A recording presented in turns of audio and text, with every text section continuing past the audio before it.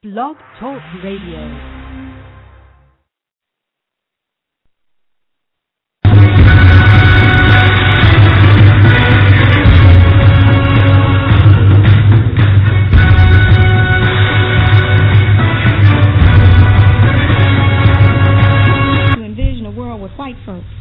Without white folks, and be able to raise the question, what is it that we're going to do independent of white people? It is very, very hard for us to envision a world without white people. But we cannot create our own agenda until and unless we can define an agenda that can envision a world in which they don't exist. Now we have to wake up and come back to the reality of them. But certainly when we talk about a future, we have to talk about a future from our point of view and our historical understanding of reality. Ane Sogoma, Imhotep, Hittipu, Ndamanesh, Ndamana, Nangadef, Madro, Habaragani, Salbona, peace, war. Pan-African greetings, family. This is your host, Kamal Makesi Tahuti, and you have entered Africa's Reascension. We'll start off this show, as usual, with a lapae, or libation, which deliberately calls upon the energies of our African gods, our African spirit forces, and the forces of those yet born to guide and bless this endeavor. I'll go. O Dumakama, Nyame, Wa, Treaty Paul, Mabu Lisa, Olovro, Amera, Bejensa, Asafia, Abasum Po, not a surgery, not a Efiketuba, not a Kofi, not a Tigray, not a Tigray, not a Senkofa, not a Kumi, Point Kufri, Akonadia Bena, Asibolta, Ochewewa, Taminta, Shango, Mojuba, Oya, Mojuba, Oshu, Mojuba, Chihuti, Asar, Sekmet, Nananoma and Samanfo, and Samanfo Abasur Foul, Abasur Foul.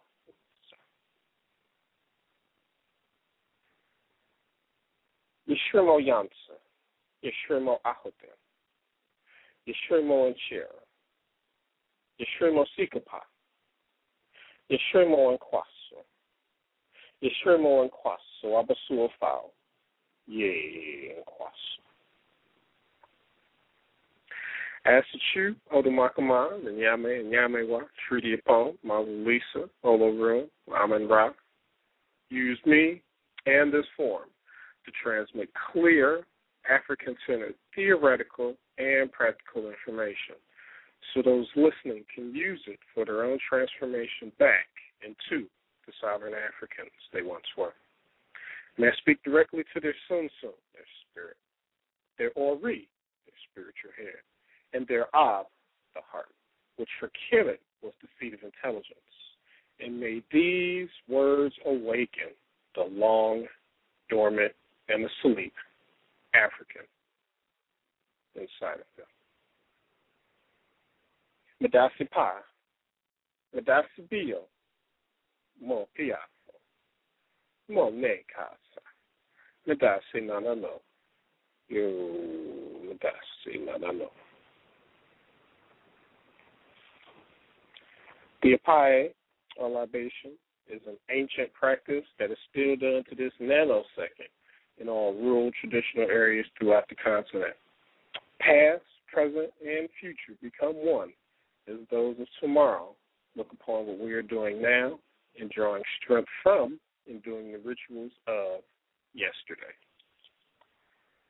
Again, welcome. This is your host, Kamal Makesi Tahuti, and you have entered Africa's Reascension. Tonight should be a pretty good show. I think, a very good show, where we get to hear and then break down the words of one of our master teachers, one in which the blogosphere, the blog talkosphere, is sleeping on. Papa Jedi Shemsu Jehuti, once also known as Dr. Jacob Carruthers. But before we get into all of that, we shall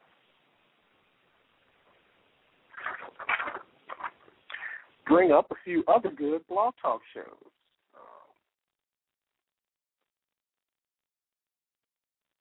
Check out some of the archive shows for Pan-Africanism or Perish by Taj Malik. I set it up that way because he hasn't been on in a little while.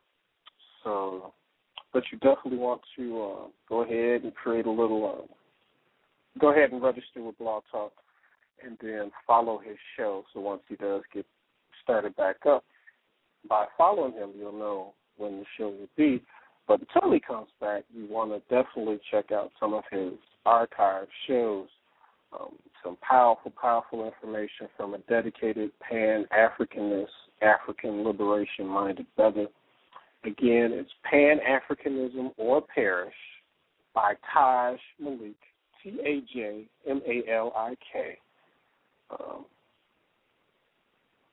Check him out. We have Sister Iya Ajua of Wahine Misu Cultural Rebirth Connections.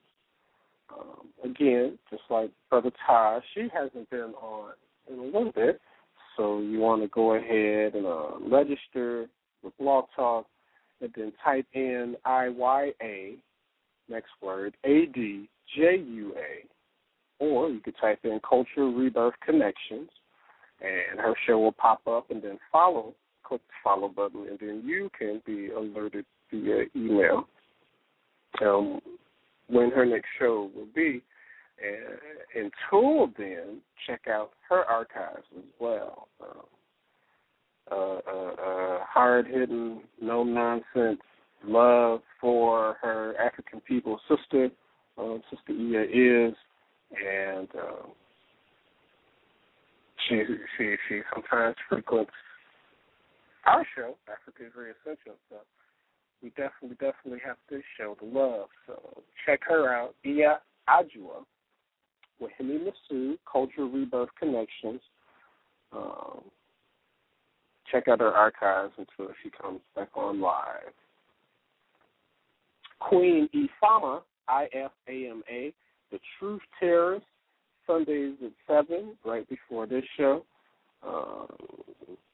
She straight up gives you the raw, butt-naked truth as she sees it and says it and breaks it down. Her shows come on Sundays at 7 Eastern. Her commercial says 6, but she's still on Central Time. So that'll be 7 our time, Eastern. And, yeah, she just makes it plain. Queen Ifama, IFAMA, The Truth Terrorist, Sundays at 7 p.m. And then I was trying to get over there. You definitely want to check out Jacques Agboton, Agboton, and his show World Pan-African Voice on Sundays as well, but at 1 p.m. Again, another dedicated Pan-African-minded, African liberation-minded brother. He as well as Taj is back and forth from the States to home, to States to home, back and forth from the continent over here. So you get some good information with boots on the ground, if you will. So, yeah, check him out as well. Jacques Agboton, Agboton, World Pan-African Voice, Sunday. He's restarted his show after a few years now. Sundays, 1 p.m. And then for all information, at least right now, based on how the Abyssinians put the information through Kamal, this vessel, you want to go and check out AfricanWorldAnalysis.com. African with a K, World Analysis, all one word, .com. There we have a link leading you back here to Blog Talk Radio, of course. You have a link to, trying to do two things at once. A link to our YouTube channel, Africa's Reascension YouTube channel. You have a link to my book, How to Make a Negro Christian, $16.95. You not only get the book, but on that particular page, you get to pick a free book as well. 15 books there to choose from. And the biggest thing, or one of the big things there, I should say, is you get the links to my newsletter, African World Analysis, that I've been doing since 2002, with a few breaks in between. We'll be coming off of a break of this year, and we'll be restarting in January. And so you want to check that out, AfricanWorldAnalysis.com, the news journal of record for the uncompromising African.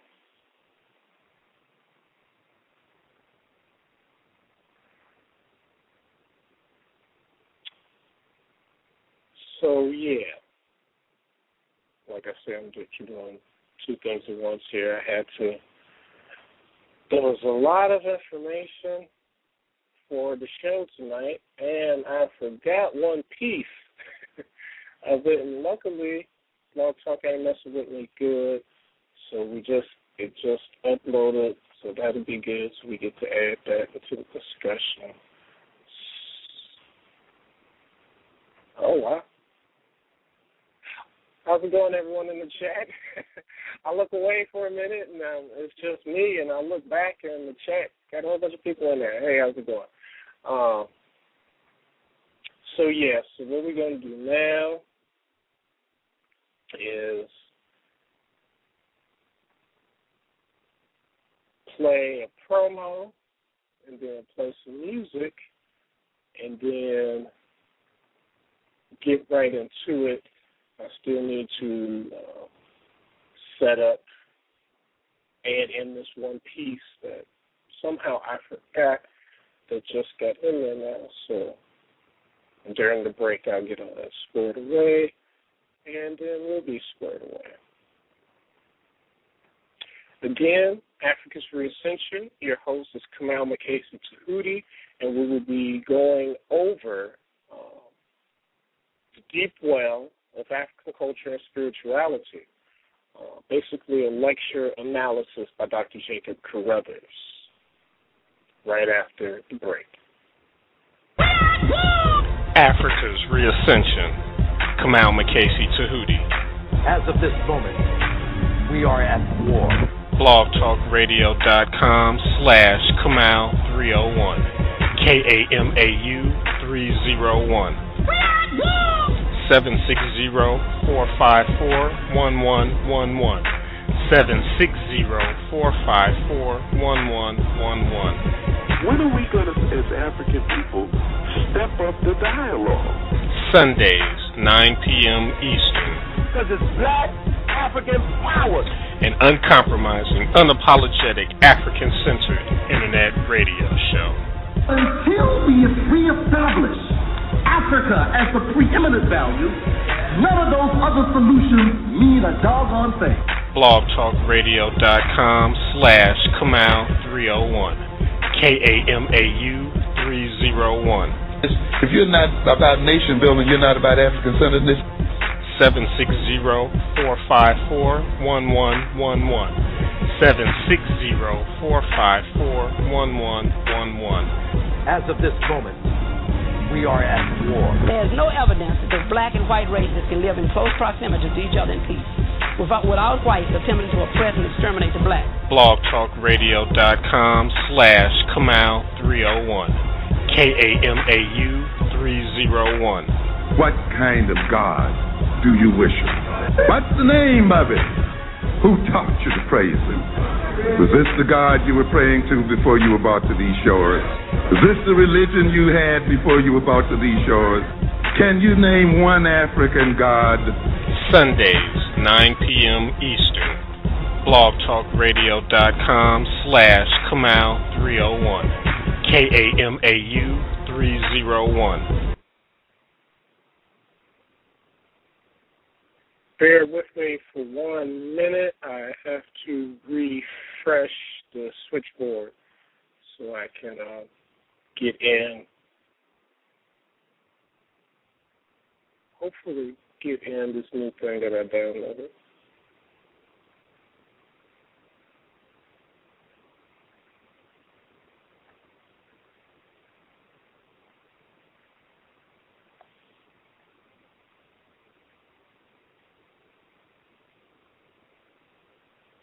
Come on, Blog Talk. Don't do this to me.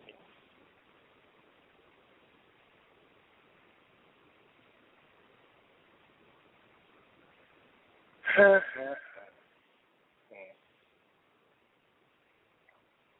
Where did it go?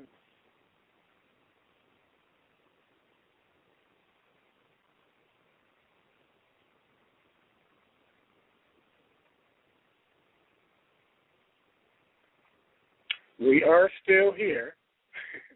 Like I said, I'm just refreshing the page so we can update everything. And for anyone that's had a blog or has a Blog Talk show, you know how glitchy it can be. So please bear with me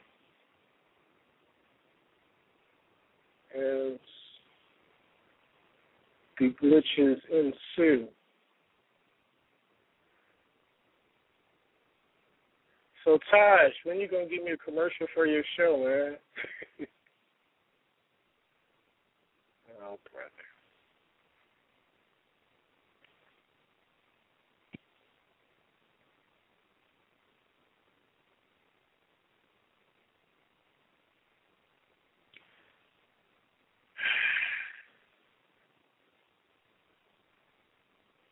Okay, we might be having a bit of technical difficulties here.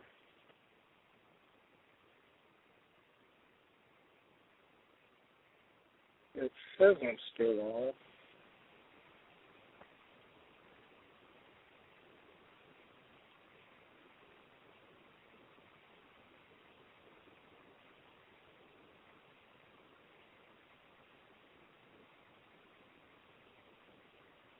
There we go. Okay.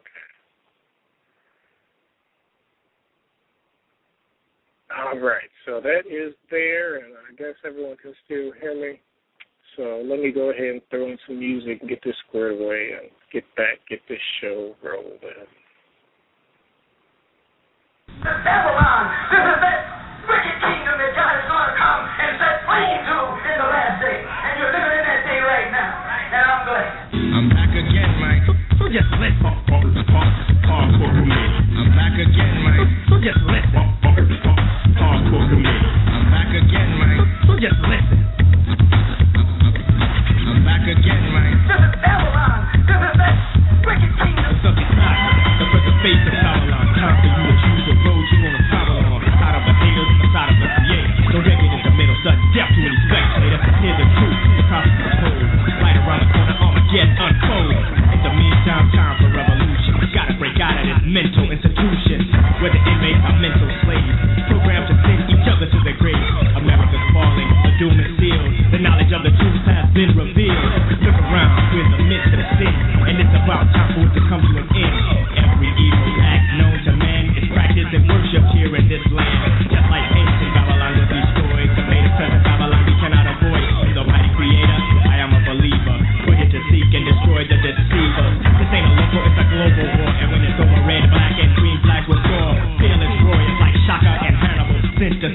cannibalize the beastly cannibal. If they told you we can't do it, they lied, but we have the power of the Most High on our side. So just listen. Now I'm explaining my point. So just listen. So just listen. Now I'm explaining my point. So just listen. Stop talking about unity, it's time to act. We must unite to survive, that's a fact. Erase from my mind the Eurocentric worldview and adopt an African one is what we gotta do. Set aside his story and find our story. Only they can reclaim the power and the glory. I know it's hard for you to change your life, but only then will you free your soul from the strife. A message to my brother, cause you're blind as hell. Open up your first eye and you will excel. Then you will see and understand. Once you get the calcium out your pineal gland, tune your body and work your spine. Shots on the yo-yo reyes, open up your mind. Don't look at me wrong, but they will have to fight together, cause it's revolution time to get better for our people. And that time is near. You look at me hard, but your heart full of fear. Cause if you were at peace, you give me a plate and we discuss what must be done today. But you're caught up in the caveman's American dream. On a brother like me, you're trying to scheme. You disrespect a black woman who's the mother of man to play right along with the destruction plan. You praise the beast in his material ways, and you will perish with him in the last days. So just listen. So just listen. So just listen. So just listen. Playtime's over. The mind games are through. I took my mind back. Now what they gonna do?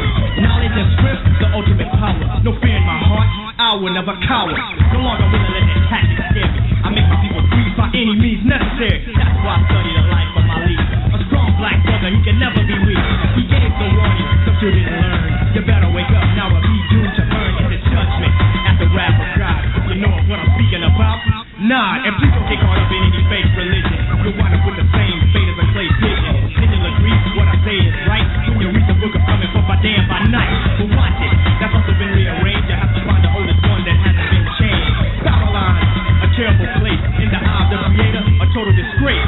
Know this, you'll never have it made, cause you think making it is how much you get paid. What are your problems? You worship money. To you somebody else being broke is rather funny. Babylon is definitely crumbling, and the black man's stance is no longer stumbling.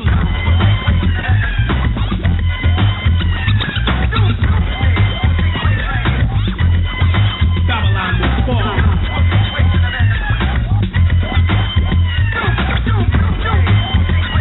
And the righteous shall rise. All right. Thanks for bearing with me. That was Awesome Dre and Babylon. A conscious rapper at that, a conscious hip hopper at that time. I want to say in the early 90s or so. I don't know what he's doing now because Detroit's all crazy and messed up. Hopefully he got up out of there, but I don't know. Had to get that album and he put it down, and that was a good one. So let's get on with it. So reading from our show page, on July 17th of this year, we played a magnificent lecture by a true master teacher, Dr. J.D. Shamsu Jehudi, also known as Dr. Jacob Carruthers. Tonight we will go back through this talk, highlighting key concepts and breaking down critical aspects of his dynamic lecture. A few of the points that were mentioned, that we'll talk about is what were the first and second comings of Christianity and Islam into the continent, and how did they affect the traditional systems and traditional life of us Africans. He'll speak on the inclusiveness of our traditional African system versus the intolerance of the foreign systems being Christianity and Islam. Can Africans worldwide truly be liberated without any spiritual foundations? Is atheism a viable liberatory solution for African peoples globally? And then I'll say, if you want to hear the entire Carruthers lecture. I forgot to put that word there. Just go download that archive on 7/17/2011 entitled The Deep Well of African Culture and Spirituality. I'm pretty sure, because this was a 2-hour lecture, and I've got about an hour of it chopped up and ready to go for us tonight. And so next week I had wanted to do a show on Black atheism because that idea, that topic, has unfortunately been coming up a little bit too much for my own taste. And so I feel I need to address it head on. However, we'll probably bump that show down a week because we'll probably end up having to do a part 2 of this one for the rest of the J.D. Shimsu Jehudi lecture on the deep well of African culture and spirituality. So more than likely next week we'll finish up with this, do a part 2 for the rest of that talk. And then the week after that, maybe, probably, address this Black atheism piece directly and head on because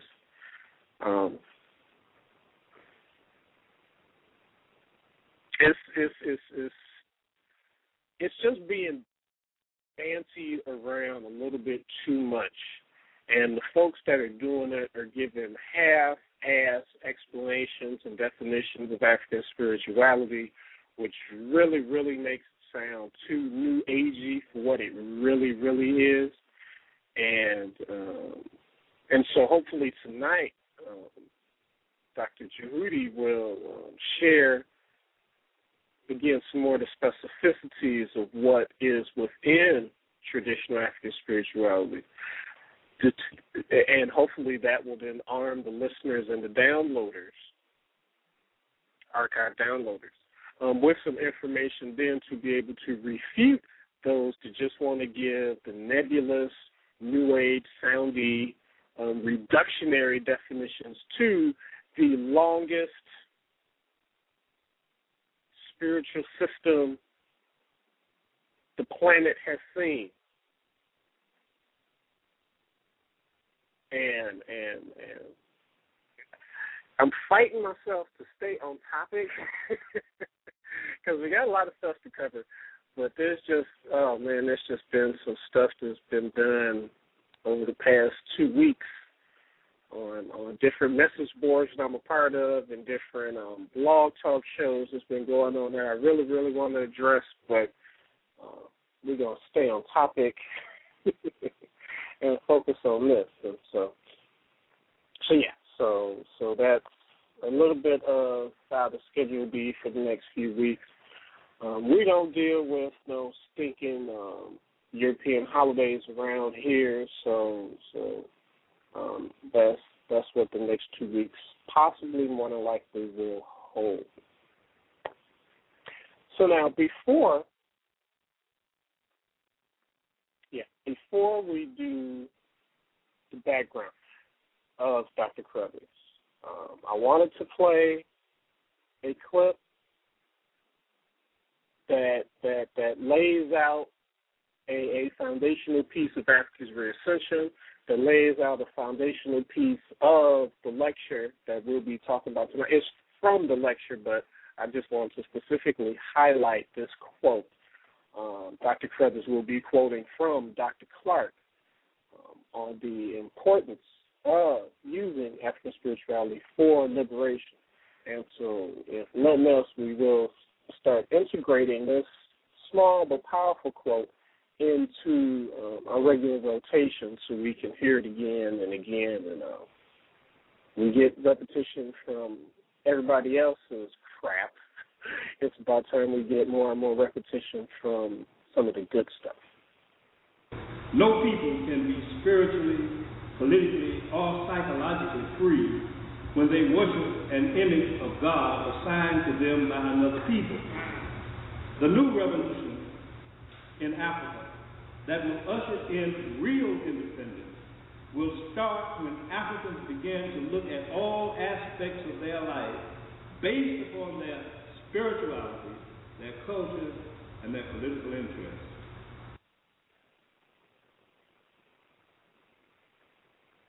Magnificent.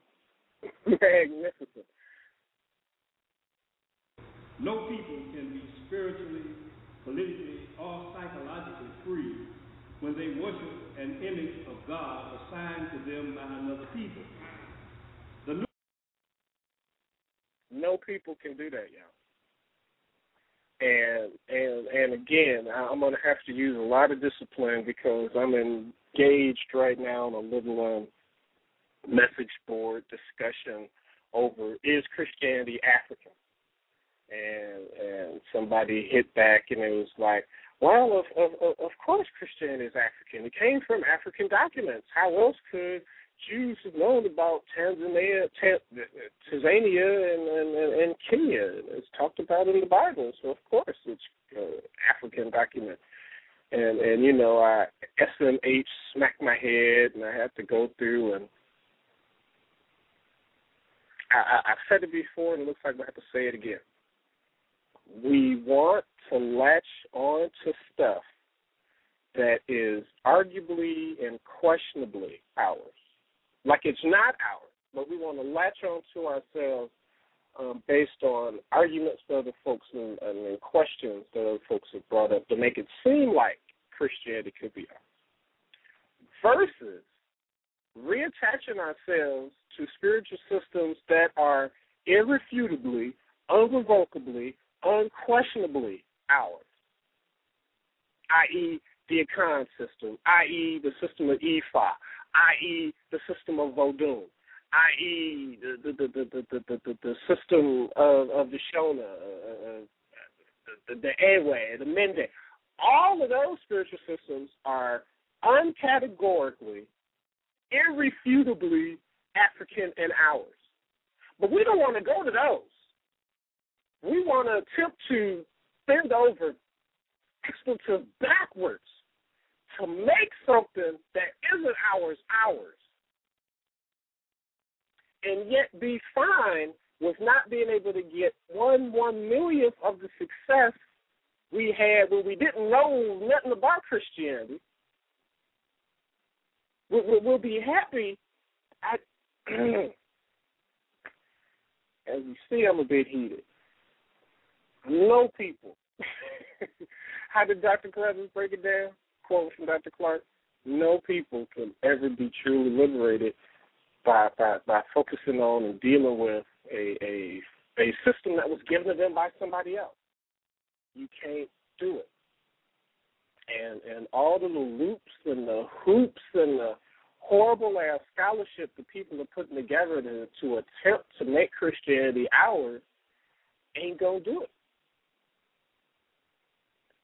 Since for the 111 years we have been Christians in large numbers, what type of success do we have to show for it collectively as a group of people? I'm still waiting for somebody to give me an honest-ass answer to that question. However, when you look at the system of Kemet, when you look at all the great kingdoms that we had before some of them got Islamized, when you look at all of the long-lasting nations that we've had, centralized and decentralized, the Twa and the San people, the oldest groups of people on the planet. When you look at all of that, ain't Christian Islam nothing in it. But we don't want to look at that. We don't want to reattach ourselves to that. We don't want to try to re-understand it on their own terms. No. We are stuck in this damn Christian box, and we ain't going to. So, yeah. So, let's walk through. Now, I know when we did the first, when I did the talk the week before July 17th to build up for the 17th, I gave a little bit of background from my own personal knowledge on Dr. Carruthers. But let's hear the more detailed background on Dr. Carruthers, Baba Jedi Shamsu Jehudi. So you all who may not know, well, I know y'all folks in the chat know, but for the folks who are listening live and for the folks who are downloaded who might not know. And the reason why I keep having to say might not know is because I'm still feeling this way. Folks are sleeping on the original lecture. That's why if y'all listened last week, I said I was debating. I knew I was going to do a lecture analysis show, but I didn't know if I was going to do it on Mama Marimba or Baba Jedi. I went ahead and decided to do it on Baba Jedi because the downloads of this original 717 show, in my opinion, are lacking. For the weight of the scholarship and the weight of the African love that comes from Baba Jedi Shamsu Jehudi, the downloads of his particular lecture of that day aren't equal to the weight that he brought to our scholarship and us moving forward and us being where we are now. And so I decided to do this show on his lecture so that folks will see what they missed from not downloading the whole lecture and then go back and download the whole lecture. And so, and we will at some point do one of these for Sister Marimba on me, but it seems like more folks know her, revere her, and that's fine, and she deserves all of that. But Baba Carruthers deserves it too. Ancestor now Carruthers deserves it too. And I'm gonna do what I can in my power to expose him to a larger listening base. So let's hear the sister break down his background and what he's contributed as far as books and teaching and other stuff like that. Of the essence of African spirituality. Dr. Jacob Carruthers was born and raised in Texas. There he received his undergraduate degree and a master's in government from Texas Southern University. He has a doctorate in political science from the University of Colorado, and he is currently a professor of inner city studies at Northeastern Illinois University. Most important, however, he is a founding director of the Association for the Study of Classical African Civilization. He was our first national president, and he served 3 glorious terms. And he continues to be the rock on which this organization stands. He is also a founding member and director of the Kemetic Institute in Chicago.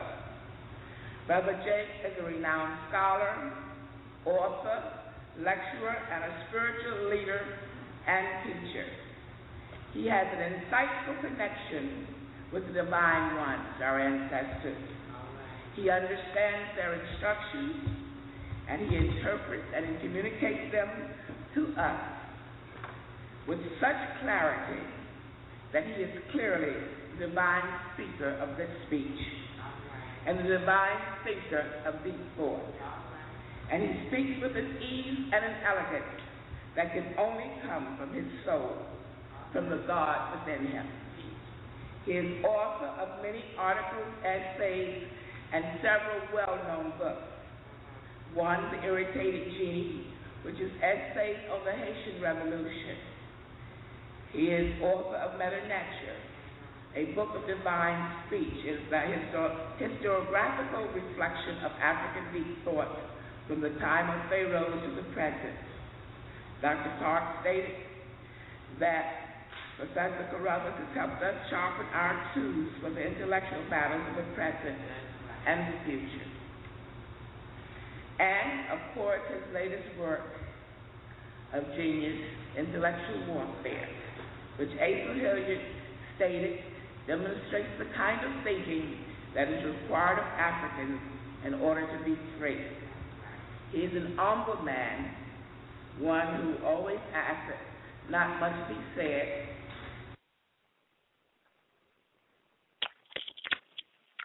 And what was left out of that is, because he gave the lectures, he was around there, but he became an ancestor on January 4th, 2004, the Gregorian calendar. And as I've mentioned before, I got a chance to spend a big chunk of my time when I was in Chicago with him. He humbly let me sit in on, at that point, his last academic classes. And I got to sit at his feet, and I got to see why he so rightly was given the title of master teacher by the way he delivered the class. And so, that was earlier in 2000. I left Chicago about 2002, and so from 2002,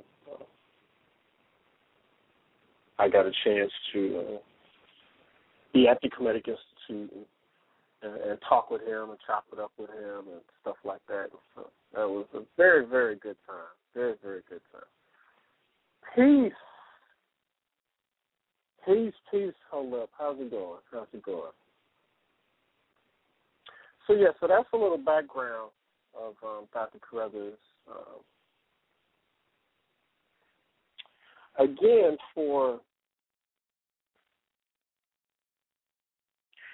folks that want to get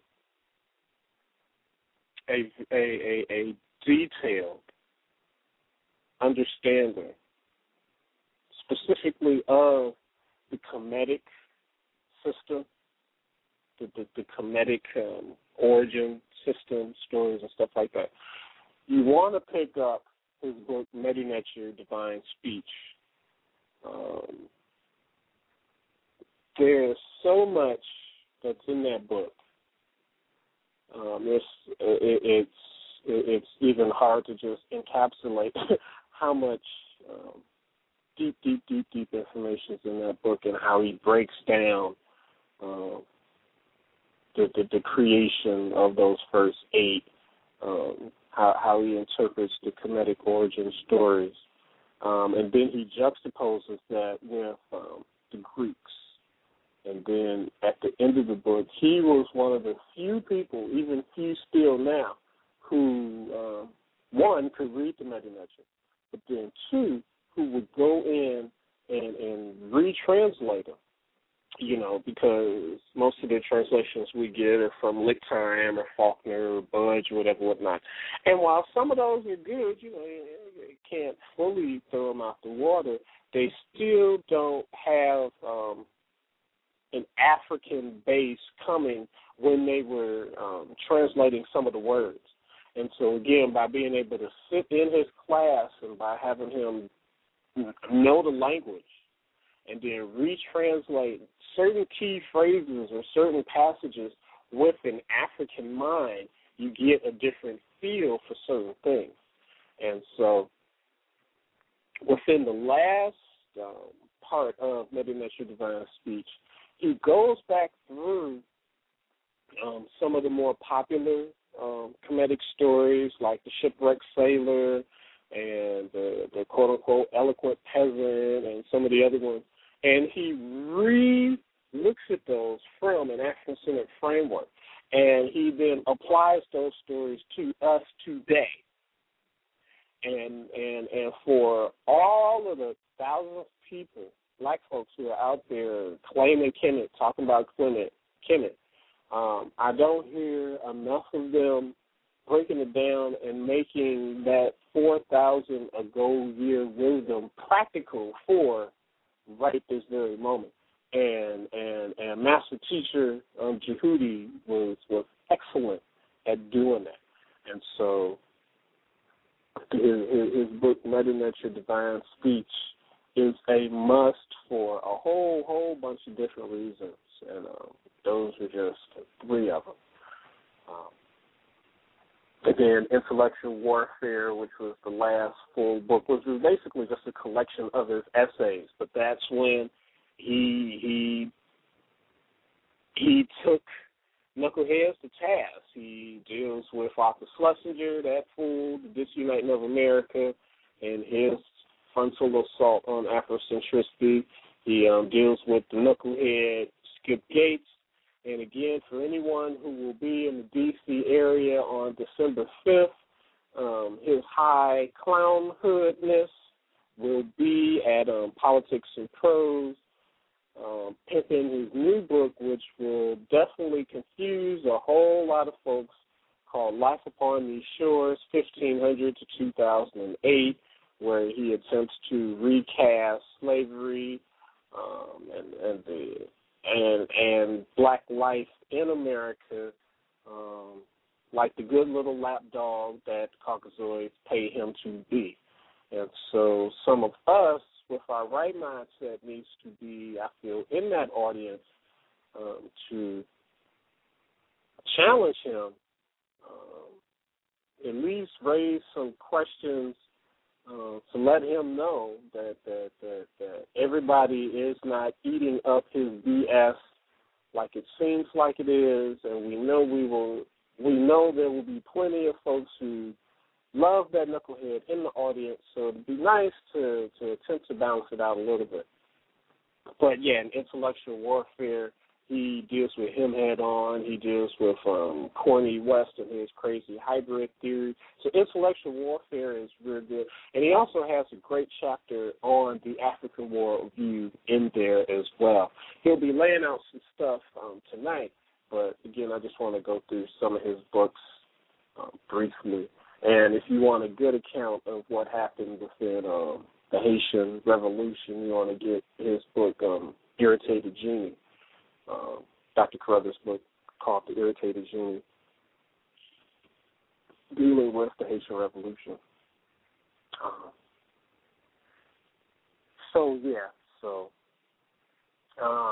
Moving on. What's it here? So, I just like this quote. I'm going to play this quote again.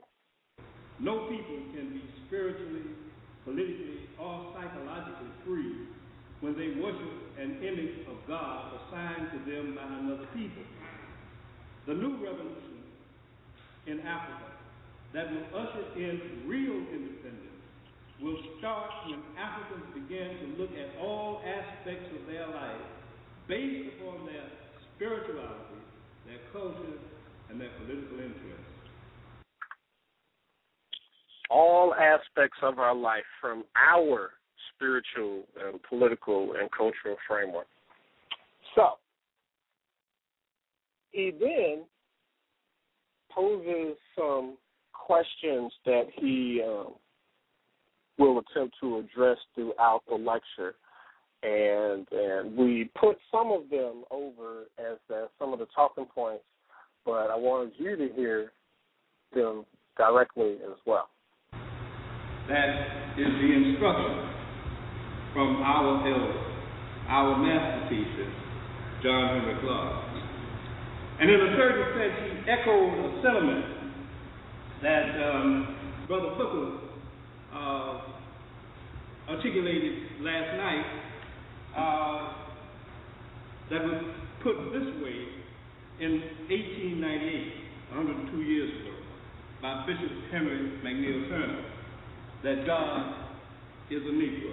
All right. Both Dr. Clark and Bishop Turner looked at the problem of African spirituality as absolutely critical, that we must approach African spirituality as a part of the liberation movement. If spirituality is not involved in the liberation movement, then it's no good. And if we're going to be liberated, we must liberate our spirituality. And that's what they had in mind. And so we look at all of our great teachers, all of our great leaders, Dr. Ben Yakima, in exposing the origins of the major Western religions, had the same objective, to get us ready spiritually to revolutionize this world. What led these great Africans to radically question the religious traditions they've been raised in? What led them to search for an African or black God? And then, on the other hand, what led hundreds of Africans during the time I grew up to abandon spirituality altogether, to embrace atheistic Marxism, and ultimately to lead some of our very distinguished thinkers, like Professor John G. Jackson, to embrace atheism? What's going on? And then what has caused so many of us to attempt to return to our traditions in search of spiritual enrichment?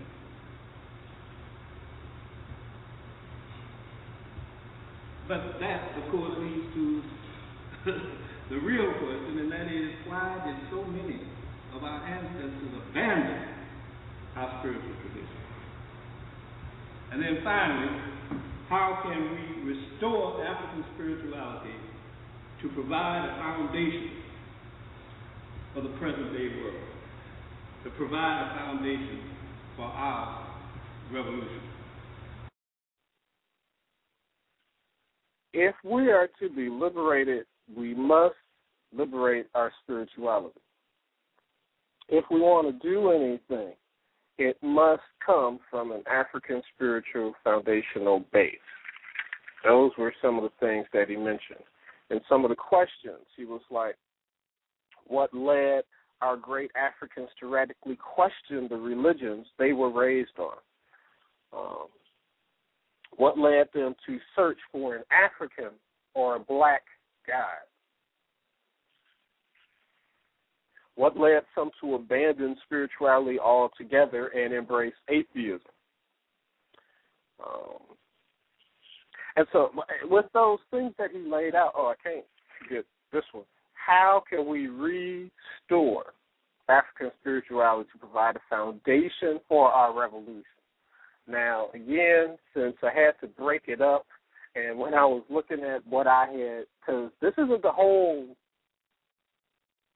this is the edited lecture, so I could, fit it in and do some stuff. But even with this editing, at the point, hopefully, that we'll get at today, I was like, man, I still got all this much of the lecture to go. So we won't hear his thoughts and answers on that one tonight. That one will be put into the part 2 for next week. But again, you're seeing the importance that he's laying in, that he's putting in African spirituality. He wants to restore it, not only just so we can be ringing bells and say, ooh, I'm back to doing the Yoruba thing. No. How can we restore African spirituality to provide for it to be the foundation of our revolution and liberation and life? Because after the revolution is done, after the fighting has stopped and the smoke is cleared, we still can't just rest on our laurels. We don't want to repeat Haiti, the Haitian Revolution. They were able to awaken and use the traditional spiritual systems that they knew to beat the French down and get them off their back. But as I said in the previous show, they did not follow up on the agreement that they made with those spirits, which is possibly one of the spiritual reasons behind why Haiti is still going through what they're going through today from 1804, when the revolution was over, and they were victorious, to 2011, soon to be 12 Gregorian calendar. There was a major nationwide ritual in Haiti that wasn't done and still hasn't been done to this day, that was supposed to rein back in that warrior energy and then bring back out the maintenance or the healing type of energy and stuff like that. And that ritual still hasn't been done to this day. So we do not want to reduplicate that mistake. if and when we fully get on board and use our spiritual systems and link arms together and do what we need to do globally to get all the different monkeys off our back, then we're then going to need to hold up our end of the bargain and do what they ask to maintain what's going on, to maintain the sovereignty that we had just won and keep them in our good graces. And so the foundation of our liberation, pre, during, and post. So, yeah. And so now to add even more to that point, we have this nice snippet. Finally, just tried to blank the whole spiritual agenda out of my mind as irrelevant and inconsistent with where we were going. But the more I got involved in trying to figure out how we as a people are going to get out of this mess that we're in, the more I began to realize that we ain't going nowhere without spirituality. You can't lead African people without spirituality. I looked at the various movements, and I wondered why Martin Luther King and Malcolm X and Elijah Muhammad had such great followers when these intellectual Marxists had virtually nobody following them. And so finally, I decided that we had better start a serious search for our link to African spirituality. And we had that in mind as we created the Commit Institute, the Temple of the African Community of Chicago, and the Foundation of ASCAP. Because as you know, one of the 4 commissions in ASCAP is the Spiritual Commission, the Spiritual Development Commission. So by that time, we were thoroughly convinced that the right road to revolution, the right road to liberation, was a road that was founded in spirituality. The right road to liberation is one that was founded, is one that is founded on our spirituality. Now, for those who may have already listened to the whole lecture when it first aired, you know, and again, I had to edit some stuff out so we could do this show. He went through a little bit of his background story, and he, like, an interesting and unfortunate large amount, well, maybe not large, but medium amount of our thinkers and stuff, toyed around intellectually with atheism. Whether it be atheism outright or whether it be atheism because they went into the socialist thing with Marxism, stuff like that. So a lot of, and I'm hearing that story over and over again. Baba Ajay Akoto, you can hear in D.C., he shares that story, that he had played with that road, that atheism road for a little bit before Africa smacked him upside his head and it made him come on spiritually too. So Dr. Jehudi talks about that he had played around sort of with that. But then when he did a serious search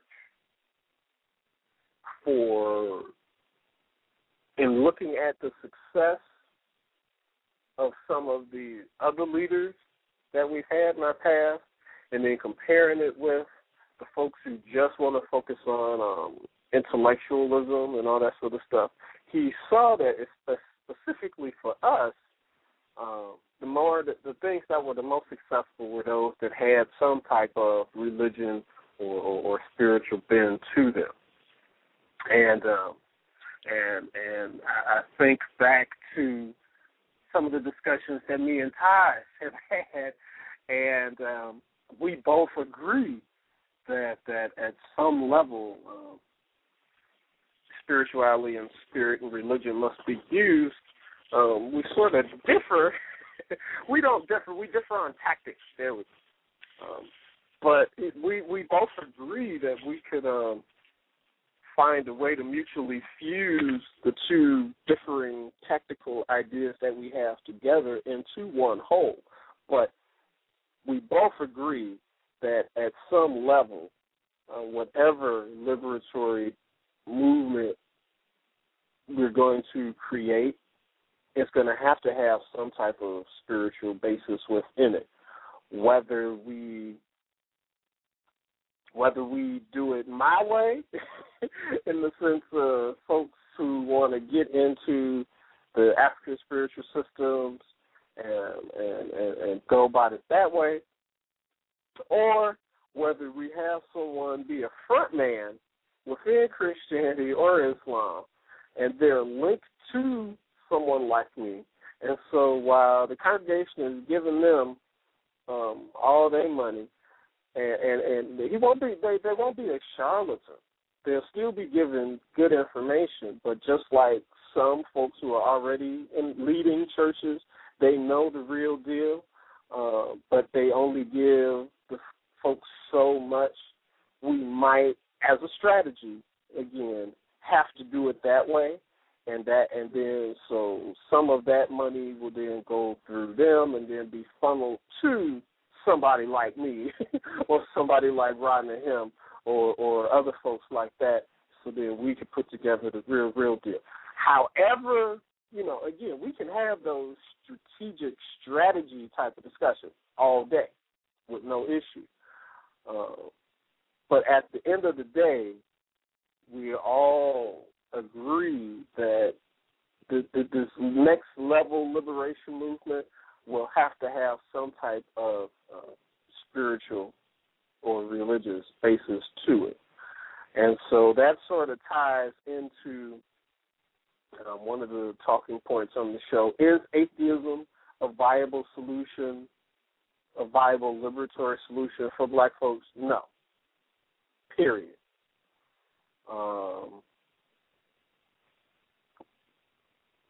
No, I'm not going to get into that, because that would take, if I got into that, that would take over the show. And I'm going to do a show on it, so I'm not going to get into it. I'll just say that no, it's not going to work.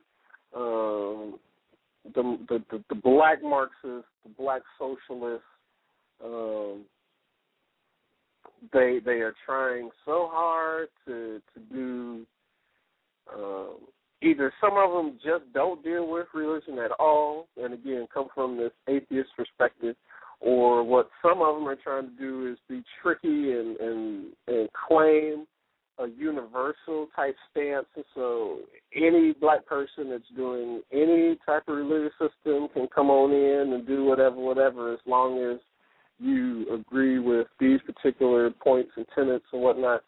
And I still personally don't think that will work. As I've said on other shows, if you want to create programs and plans and stuff like that, you need a coherent worldview. Now, if you just need a whole bunch of folks to do a calling tree, if you need a whole bunch of bodies somewhere to help feed people or to help build a building, then okay, whatever religion you profess, okay, whatever, as long as you're down to get X, Y, and Z done, that's okay. But if you want to sit at the table where we're putting together plans and programs and whatnot to re-socialize the people that's going to come through the door in said organization, then those plans and programs need to be on the same base, those plans and programs need to be ideologically and culturally coherent. And someone coming from a Christian worldview, an Islamic worldview, an atheist worldview, and a traditional African spiritualist worldview will not be able to put together a cohesive and coherent plan or program to re-socialize African people, because that's four different worldviews. Consciousness precedes unity.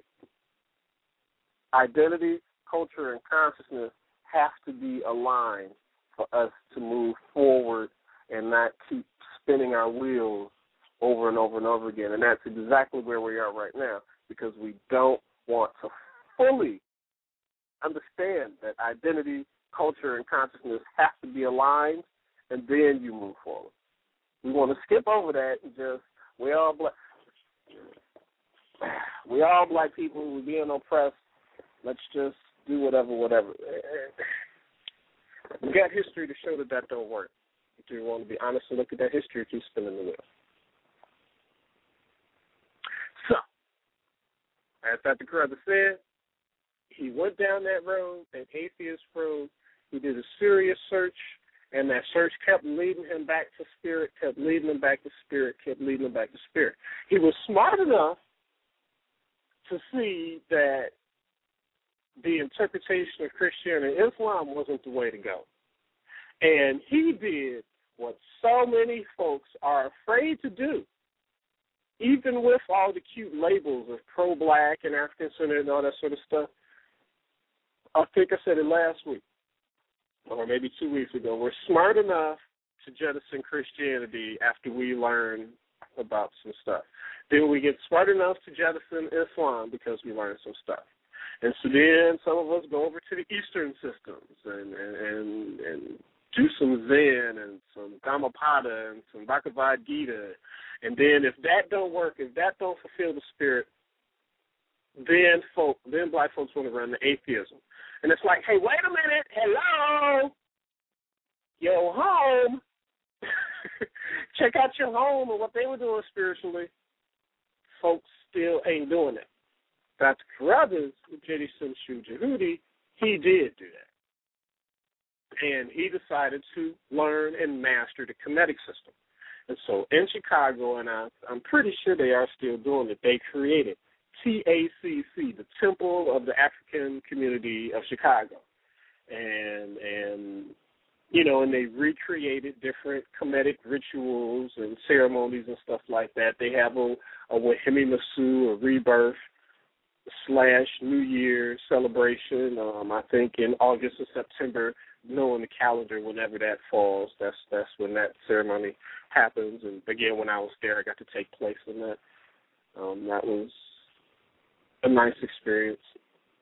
For those that know me, you know I had to be dedicated because it was before, there was a sunrise type of ceremony. And y'all know I don't like waking up before noon if I don't have to. And so for me to get up for a sunrise ceremony, you know, I was trying to, you know, be about it. But so that's so Dr. Carruthers was able to do what so many of us still won't do. Relook at Africa, the place we talk about, the place that we talk about we need to use as the basis for all whatever. The spiritual piece, we need to look at Africa for that as well, and he did. And he just laid it straight out. We ain't going nowhere without our spirituality. We're not going to do it. Finally, just tried to blank the whole spiritual agenda out of my mind as irrelevant and inconsistent with where we were going. But the more I got involved in trying to figure out how we as a people are going to get out of this mess that we're in, the more I began to realize that we ain't going nowhere without spirituality. We can't leave African people without spirituality.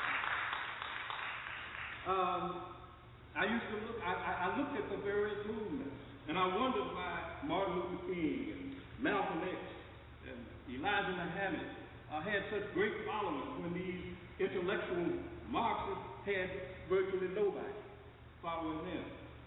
And so finally, I decided that we had better start a serious search for our link to African spirituality.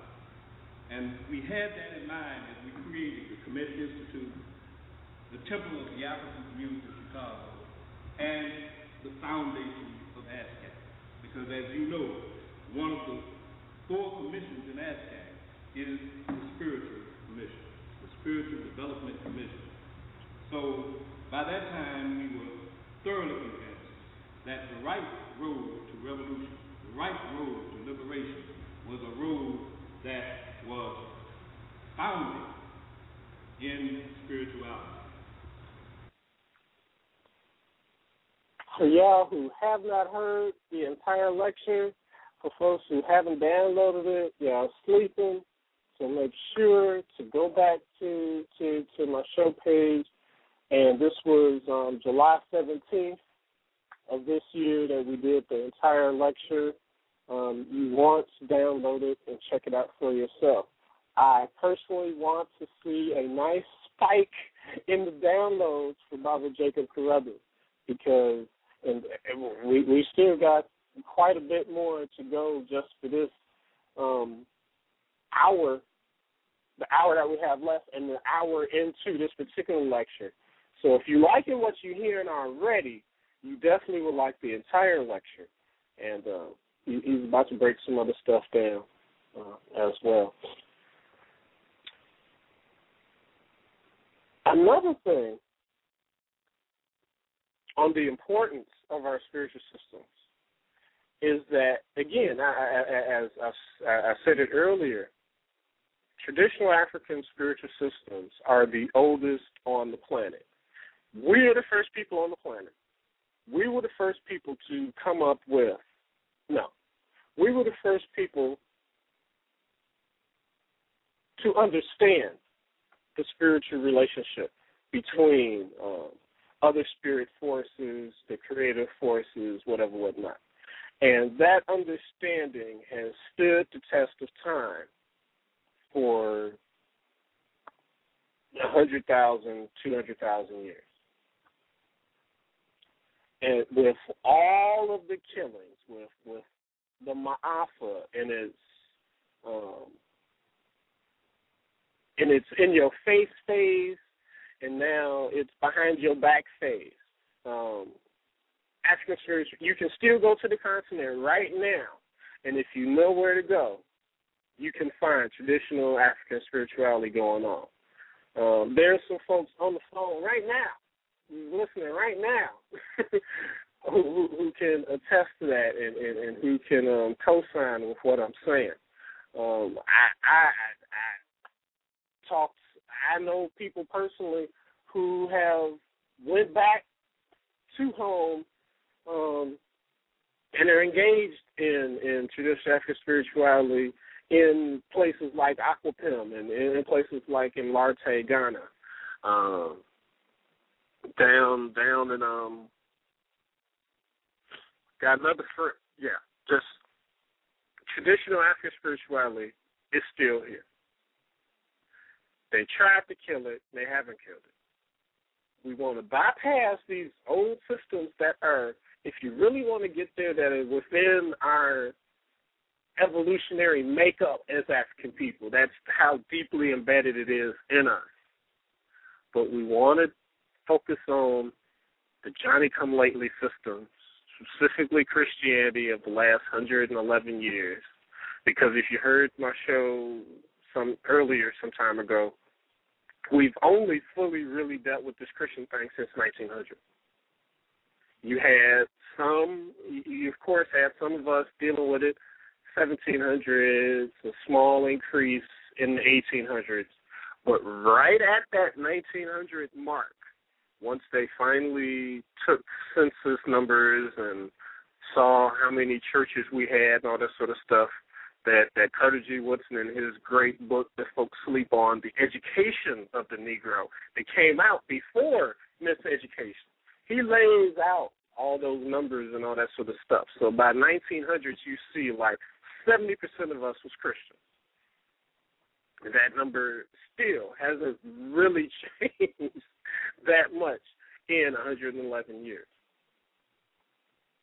So we want to deal with the Johnny-come-lately systems in our life and try to predate them as something older or claim authorship of them when they're, I'm repeating myself, but it stands to be repeated. So I'm saying this to walk you into the next snippet from Dr. Carruthers. If you look at the fact that the tyranny that has descended on African humanity and that has been so prevalent during the last 500 years has not been able to erase traditional African spirituality. That on the continent, you still have what Hampate Ba calls the living tradition that is steeped in the African spirituality. Throughout the diaspora, you have Vodou in Haiti, you have Santeria in Cuba, and Candomblé in Brazil. And all over the diaspora, you have pockets of the celebration of African spirituality. They haven't been able to stamp it out. It's here. So one could even make an argument, and I'm trying to remember where I heard it, but a few folks are even just coming flat out and saying the fastest growing the fastest growing religion or the fastest growing spiritually based thing right now in the world is folks moving and getting back into the African spiritual systems, where and however it's being done. Again, a lot of African folks are getting into some of the synchronistic systems of Candomblé and Lakumi and Santeria. And, on one level, that's okay because they're still getting a bit and a taste of the real deal, even though it's being masked within some of the other stuff. But you're having a large number of people also just coming raw dog and coming back into the straight Ifa system of the Yoruba people. The Akan system is slowly but surely growing. Even Ra'u Nephramin and his personally revelated, if that's the word, system of the Asara Set Society. Quite a few black folks getting into that system. So numbers are growing slowly but surely. Maybe I'm just impatient. I don't think they're growing fast enough. And there was just it was hard to quantify this particular poll, but I think about a year and a half ago, here in America, they took a religious-based poll, and they were saying how Christianity had lost all this many millions of people, and they were saying that secular humanism, which is the nice new Q term for atheism, was on the rise here in America. And so we know that, they were talking about white folks.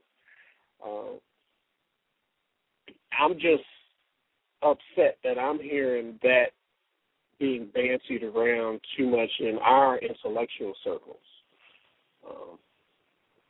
And so, again, I keep trying to navigate away from that because we're going to do a whole show on black atheism. So, we're going to focus on Dr. Carruthers tonight. But they haven't been able to stamp out 100% traditional African spiritual systems. Jainism is gone. Zoroastrianism is gone.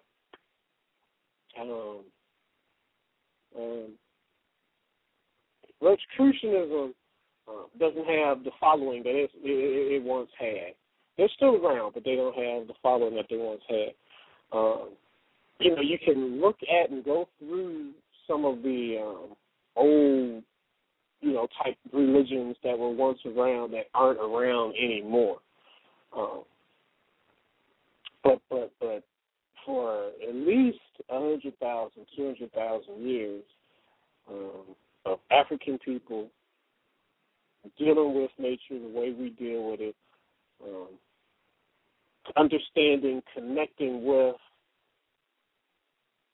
the different spiritual forces that they reveal themselves, whether it be through environmental factors, earth air, fire, water in the forest, whether it be the small, playful ones, the Momotier or the Katomble, the Tagara people, or whether it be just straight deity forces, whether it's Shango or Oshun or Gadakofi or Nana Surgery or some of the different Loas. Throughout those 100,000, 200,000 years, that information was bequeathed to us. And we still held on to it, and we had the most success that we've ever had as a group of people when that's what we were focused on, when that was what was moving our day-to-day existence. Can we do it exactly the same way that it was done back then? No, you're not supposed to. You're supposed to get a connection with those spirits and then make it applicable to the day and the time that you're in. And then move forward what you want to do. And so the main objective of Africa's Reascension is that we create societies of the future that will make Kemet look like a footnote in our history. That's what I want to do. Once I have children, that's what I'm going to be instilling into my children. If Kemet right now is the height of quote unquote, where we have been, but now we have so much information. Right now, a lot of us are going back and reconnecting to our spiritual systems. So reconnecting with the spiritual systems, including that with all of the information that we now have and that is now out there, it's doable to create societies that will and nations that will make Kemet look like a footnote in our history. But it starts first with acknowledging and getting into and tapping back into our spiritual systems that Caucasoids, Arabs, and increasingly Chinese, Asians cannot stamp out. They've been trying.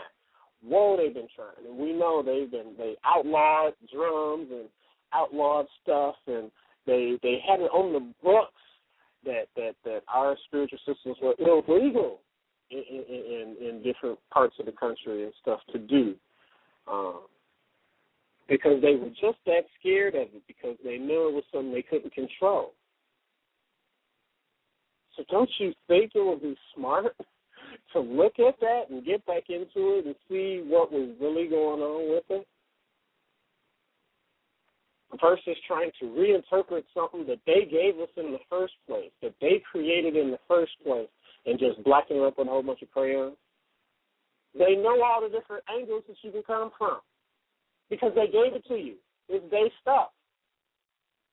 But if you use something that is from you that they don't understand and they already tried to outlaw it and get rid of it and all that sort of stuff because they couldn't understand it, you use that, you have again, for the strategists and tacticians, you have a strategic and tactical advantage within our own spiritual systems because they don't understand it and can't fully understand it.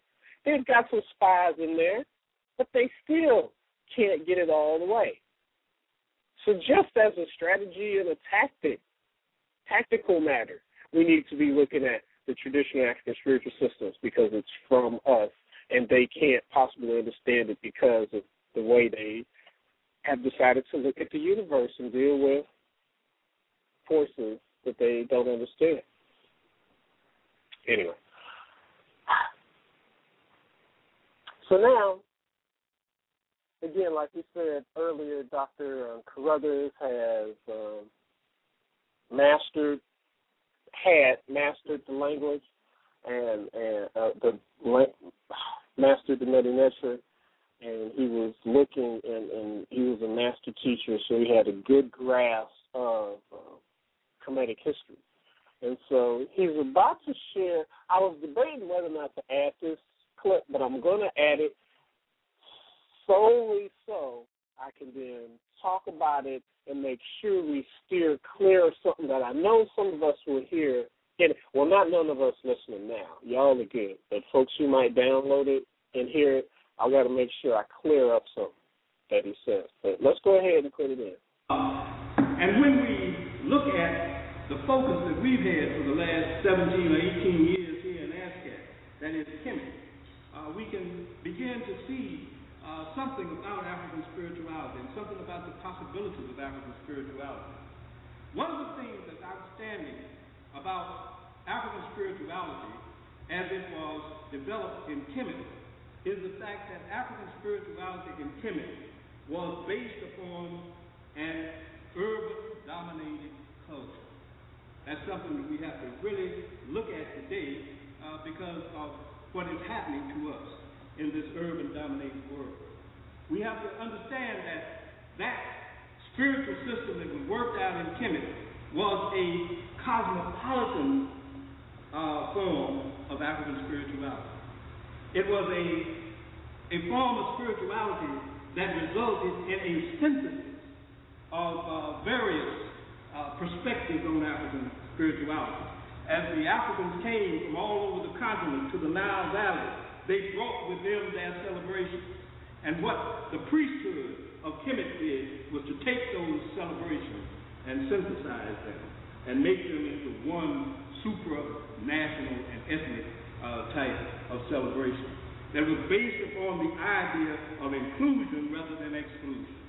That all perspectives of spirituality that are truly founded upon the reverence of the creation are acceptable, and we can work them into the overall framework. And therefore, there were national priesthoods that cultivated and extended these spiritual brotherhoods and sisterhoods. So, he mentioned there the inclusiveness of the Kemetic system. And he mentioned that with all the different spiritual systems of those who were coming from the north down to Kemet, yes, remember, because you got to turn Africa, quote-unquote, upside down, so the north goes down to Kemet, following the Nile. Yeah. So you had these different looks, these different understandings of African spirituality, all converging into Kemet. And so the Kemetic priesthood, understanding this, and their focus being inclusion versus exclusion, decided to synthesize them together and create more of a supra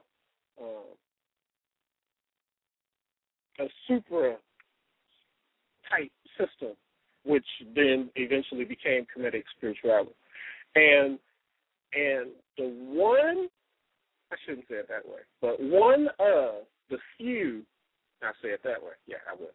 One of the few good things that has come from the mind of the guy who I debated on African identity, Asar Imhotep. And of course it's not just his, but he was one of the first people that I saw fully articulated. He talks about the African superhighway, where there is, and he talks about how we need to look at Kemet and figure out what was Kemetic information proper and what was some of traditional inner Africa ideas that the Kemetic priests subsumed into what we now call the Kemetic system. Because we tend to look at it the reverse, that Kemet did everything, and if there's any similarities to the other systems in inner Africa, then that was because some of the Kemetic people left and went to those areas, and it happened that way. But when you really look at it from a more honest perspective, it's the reverse. And Dr. Carruthers even co-signs on that what we know as Kemet and the Kemetic system was a combination of what they themselves did come up with, as well as a synthesis of inner African thought fused all together. And so we would then need to, and not enough folks are doing this. I mean, there's just so much research that we could be doing, but in December we're going to give Wesley Muhammad some more damn play by debating with him whether Ma'at and Islam is compatible or not, if they're two separate ones. I mean, the brother who's debating on the Ma'at side, I know him, and I'm pretty sure he'll be able to slay him, but that energy could be used on so much better stuff. I digress again. But looking at what is Kemet proper and what came from inner Africa to then be synthesized within Kemet is some research that we need to get into. And coming from, again, that way versus the hyper-diffusionist way that some of us tend to do it, totally disrespecting older inner Africa.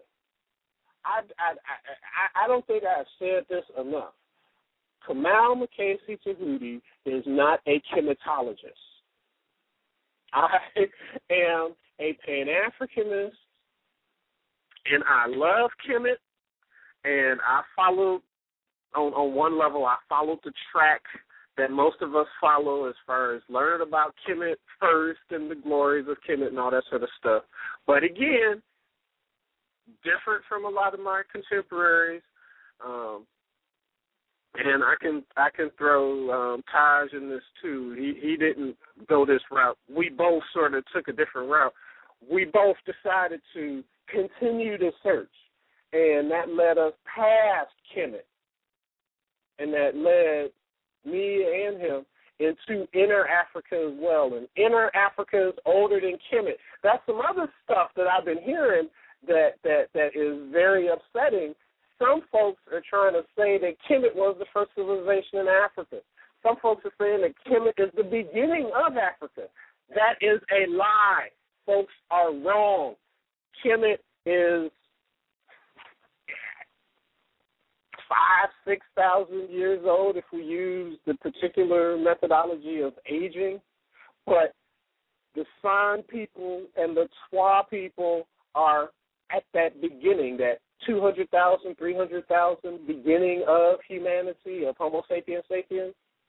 That was still Africa, and that's the Twa and the San people. And it's part of that thought that went into, that traveled down into Kemet that helped synthesize, that became some of the synthesized thought within Kemet. But there are older. You have the Nok in Ri, I don't know how to pronounce it, NRI people, who were coterminous, meaning at the time Kemet had their civilizations, you had smaller scale civilizations of the Nok and the Ri people, NRI. We don't look at them or deal with them because we're just focused on Kemet and the grand structures and all that. I ain't hating on Kemet. It's a magnificent civilization. But Sister Ife Amadeume talks about this in Reinventing Africa. We have limited resources, limited funds and money in what we're doing as far as the African-centered people. And the overwhelming majority of those financial resources and time resources are being focused on Kemet. I'm not advocating stop looking at Kemet and stop focusing on Kemet, but no, I would say we need to stop focusing on Kemet, but we don't need to stop looking at Kemet. We need to redirect some of that money, some of that time, some of that energy into inner Africa, which populated Kemet, which helped create some of the ideas of Kemet. But looking at those ideas as they were created for those particular areas, if you were Pan-African, are you Pan-African or are you a chematologist, a chemitist? If you call yourself a Pan-African, then we do need to spend some time looking past Kemet, older societies than Kemet, older societies than Nubia, older societies than Kush. We just want to deal with those three, Kemet, Kush, and Nubia. There was stuff older than them in inner Africa that too few of us are dealing with. And Baba Carruthers hints at that in what he talked about. But I know some of y'all heard him say the synthesis and the inclusion, and y'all immediately went to, well, see, Kamal, we can put traditional African spirituality, Christianity, Islam, Baha'i, Hebrewism, all that together, and then we'd be following the Kemetic way. No, that's not what he's saying. Not only is he not saying that just in that clip, because he talks about the fusion of different versions of traditional African spirituality. So he didn't just say all the different religious thoughts of that time were fused together in Kemet. He specifically was talking about the thoughts of inner Africa and the ways that those of us engaged in the spirit reality. And then when they got up to Kemet, fused those together into the super spiritual system that we call Kemet. That he says that specifically in there, but you might have missed it. But then, just to make sure that you don't miss it, he followed it up with this.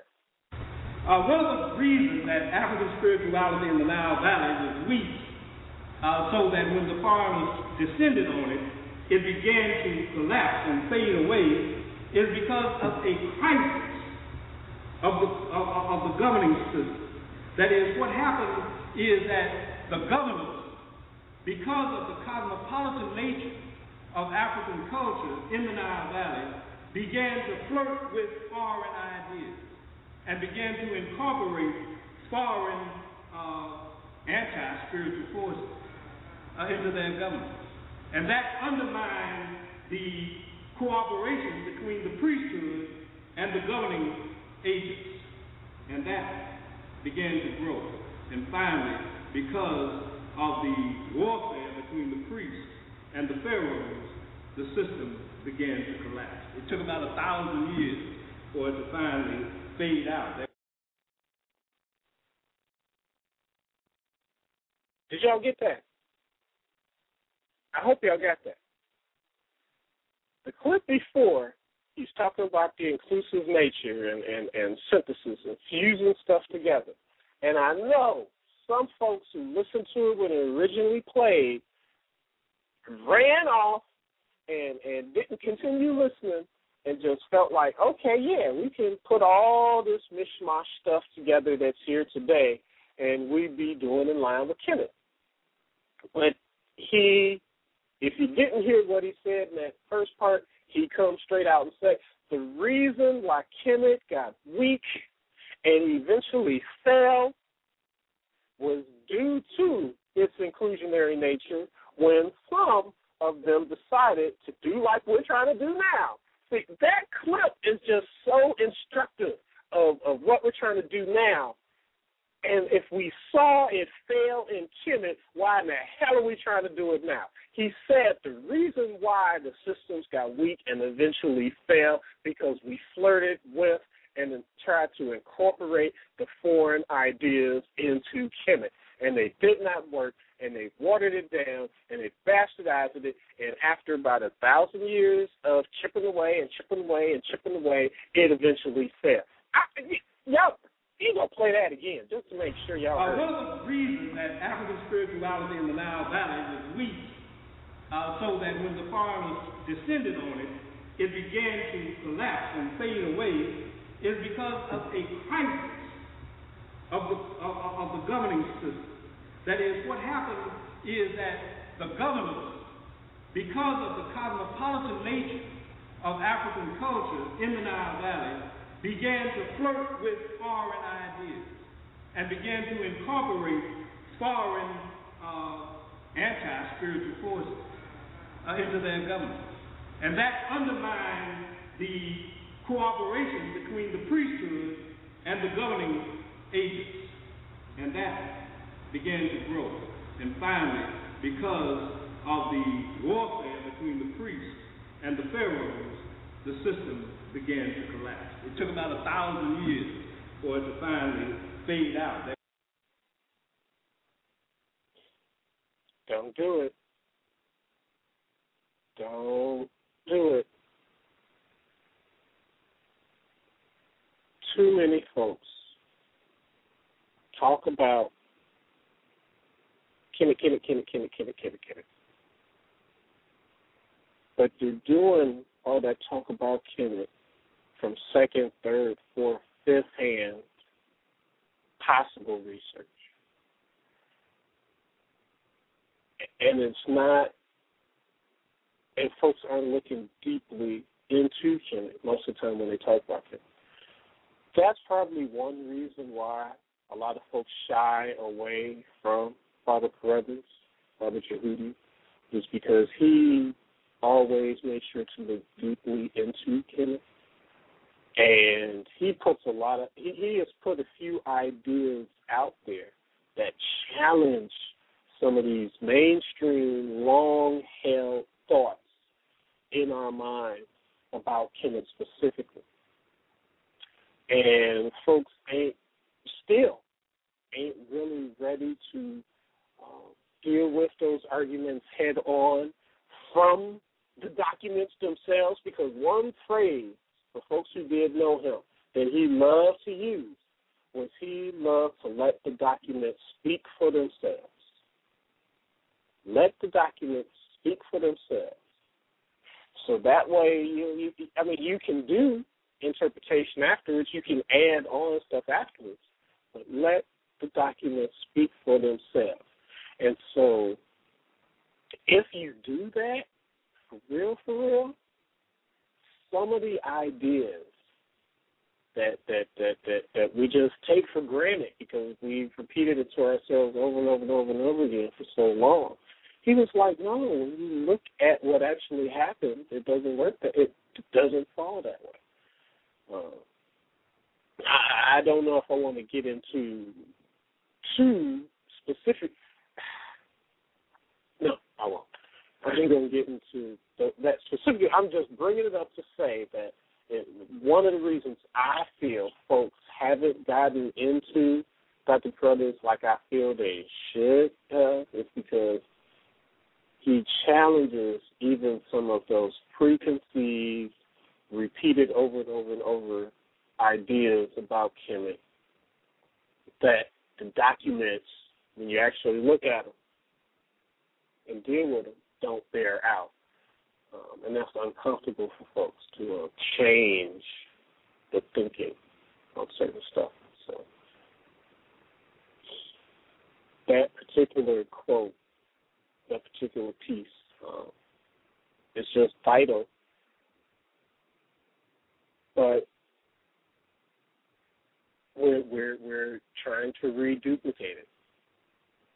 And if the greatest civilization that all of us know about failed because of it, then why in Europe would we want to then try to reduplicate it? If Kemet failed because they attempted to incorporate foreign ideas, Christianity and Islam, into their system, foreign ideas, other just different type of Caucasoid Arab thought, just trying to fuse that into the system. And it caused a friction between those in the Kemetic government and the priesthood. And it challenged some of the African worldview tenets that obviously had been good enough for the last 4,000-5,000 years within that Kemetic society. And so then these new Johnny-come-lately thoughts come in, and then they want to try to incorporate that in there. And then you start seeing the society being chipped away at, until eventually it fell. Why would we want to reduplicate that? If it brought down our biggest civilization, we need to learn from that lesson and run the other way. So, we got 14 minutes left. I knew this was going to happen. That's why we're going to do it. We will do a part 2. There will be an overtime because I'd at least like to get through these clips that I got of this part tonight, because I don't know if y'all be able to bear with 3 parts of this. But anyway, so you have 14 minutes left. If you would like to continue with this discussion live, the call-in number is 760-454-1111, 760-454-1111. In about 14 minutes, if you listen on the computer and in the chat, that will drop off. And the only way to continue live is if you're listening on your phone or on one of your other devices by calling in the number. So, now in about 13 minutes that will happen. And so we're going to continue throughout through the overtime period as well. So, Dr. Carruthers, Jiggy Shinsu Jehudi, we're now going to move into what he calls the first coming of Christianity and Islam, and how the first time they came, how that interaction affected the people and how that interaction went. And I think it's pretty insightful what he has to say about this first coming. And then we'll be able to compare it to the second coming of these systems into the country. And even though it finally failed in a substantial sense, we must recognize that form of spiritual culture fed much of the world.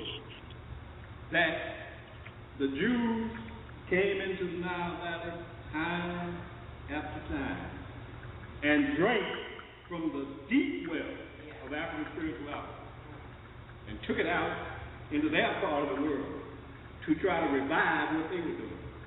And the Greeks, and on, they went into that deep well. When the Christians came in, they went into that deep well and took something out to try to revive what they were doing.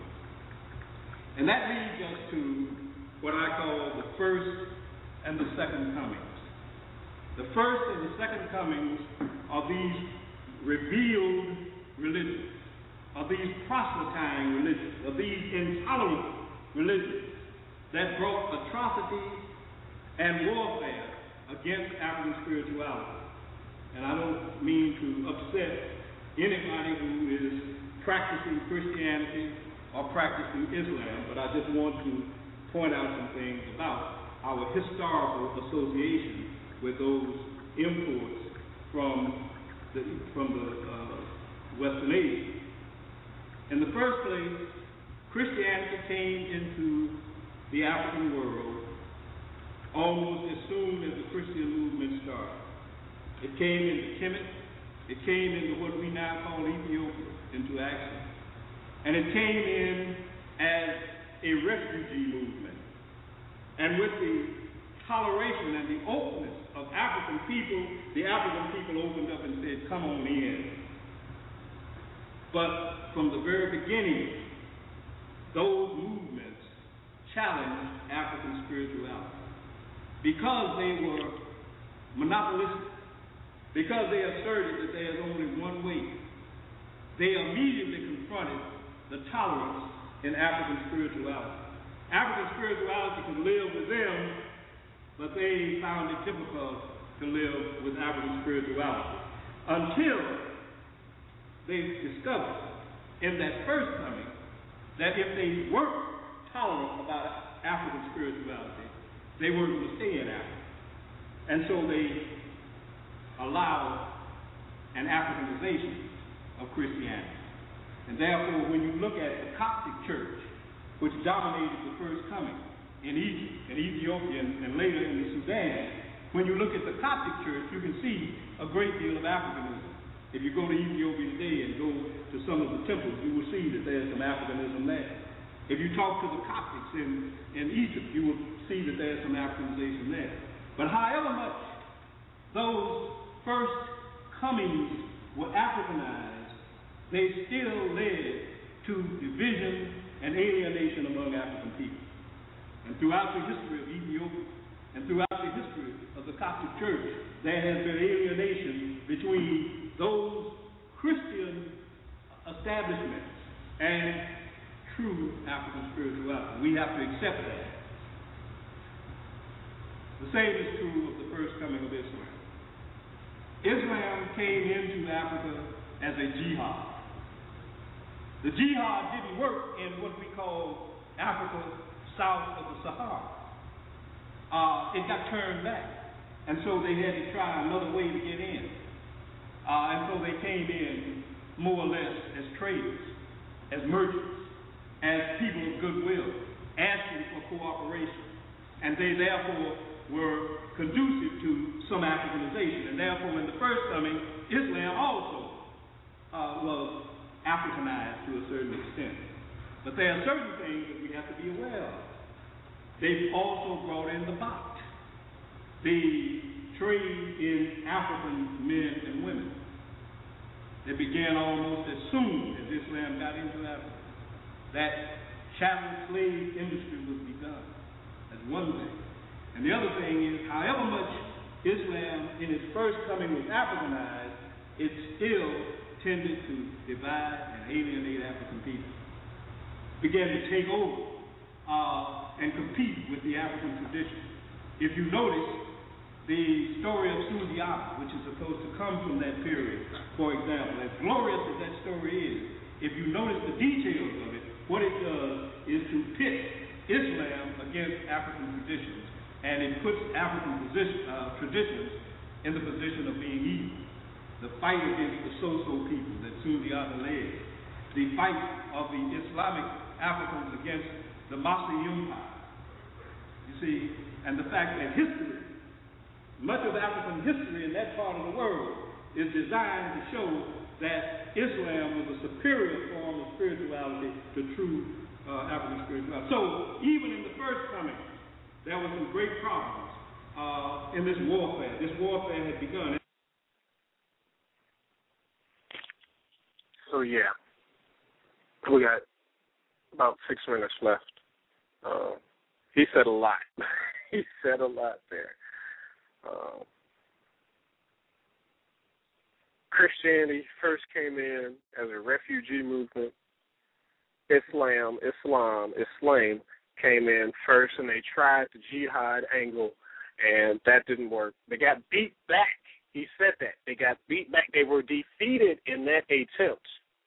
And so they went back and regrouped and then decided to then come in as traders of goods and other stuff.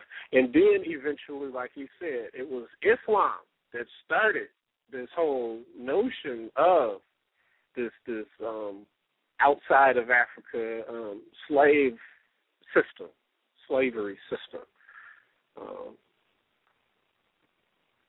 Again, fools like Skip Gates and others just want to say that everyone had slavery and it was all the same and everybody had it and all this and all this. And he specifically, Skip Gates and others, don't want to look at the nuanced servitude system within Africa proper before Arabs and Caucasoids got there.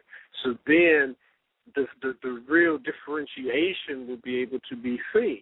Of course, I ain't trying to say that the enslavement, the servitude system in Africa was perfect. There were some clowns and knuckleheads that did some horrible and dehumanizing stuff in there too.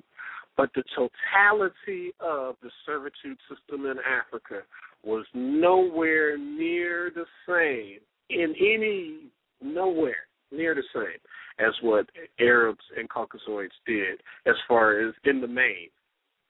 Again, you have a few individuals who did some crazy and dehumanizing stuff, but the majority of that system, that servitude system that Africa had before Caucasoids, was not equatable or compatible to the Islamic enslavement system, and both of those weren't compatible with the Caucasoid enslavement system. And Dr. Clark lays that out in a few places, and Baba Baruti, especially his work, Kebuka, lays that out. Kobe Cambone in his African Black Psychology of the United States, the big red book, he talks about that too. So a few folks have attempted to talk about it and look at it, but I would still like to see, and then some Caucasoids have actually done it in different journal articles that I've come across, but it'd be nice if some of us could get in there and look at it and tease out those differences and the specificity and stuff, so then we can compare it, contrast it, and then slap upside the 4 foot, however size head of Skip when he tries to say that 90% of the slave system was based on us selling ourselves, and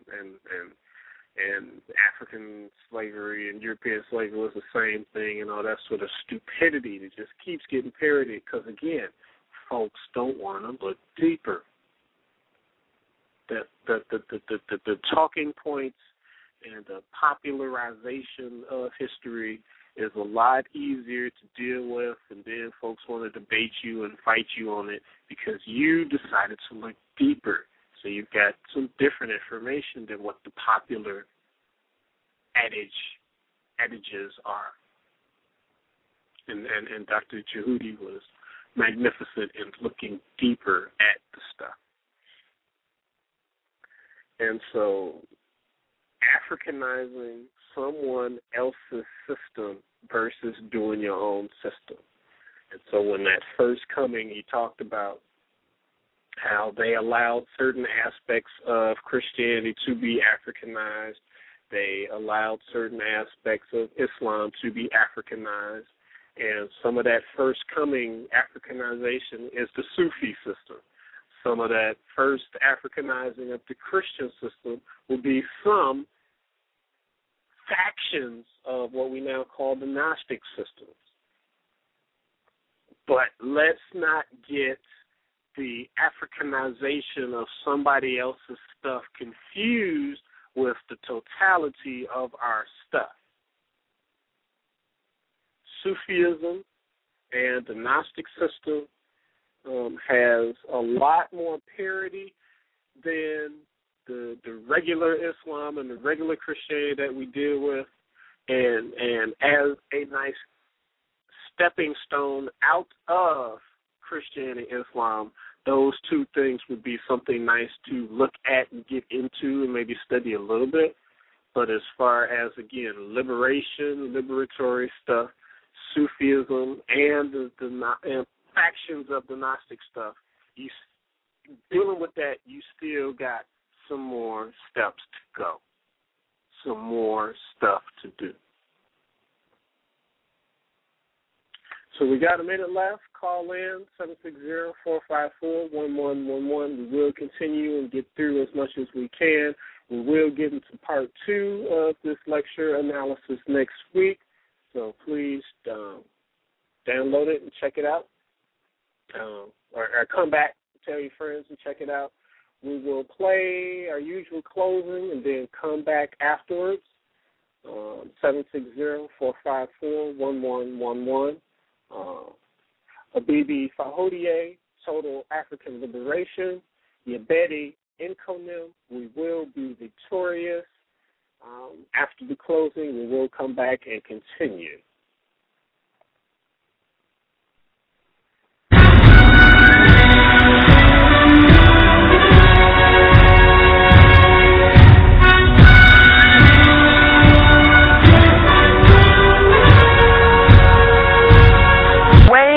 The system of European control works is that you have to accept a concept of reality which makes them superior. If you deny that, their thing will not work, and they will lose their control.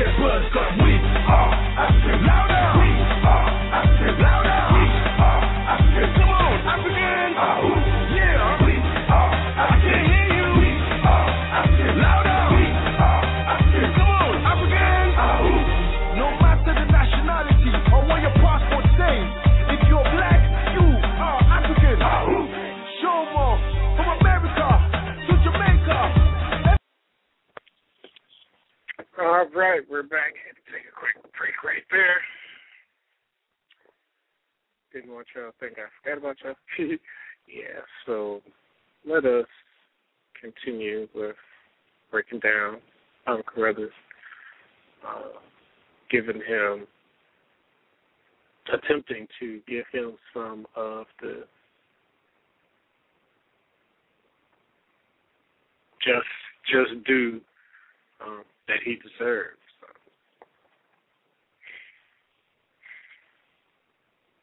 I remember me and actually old boy who'll be debating Knucklehead Wesley Muhammad. We were both in his class actually, and I forget the exact year. I have to look at my notes.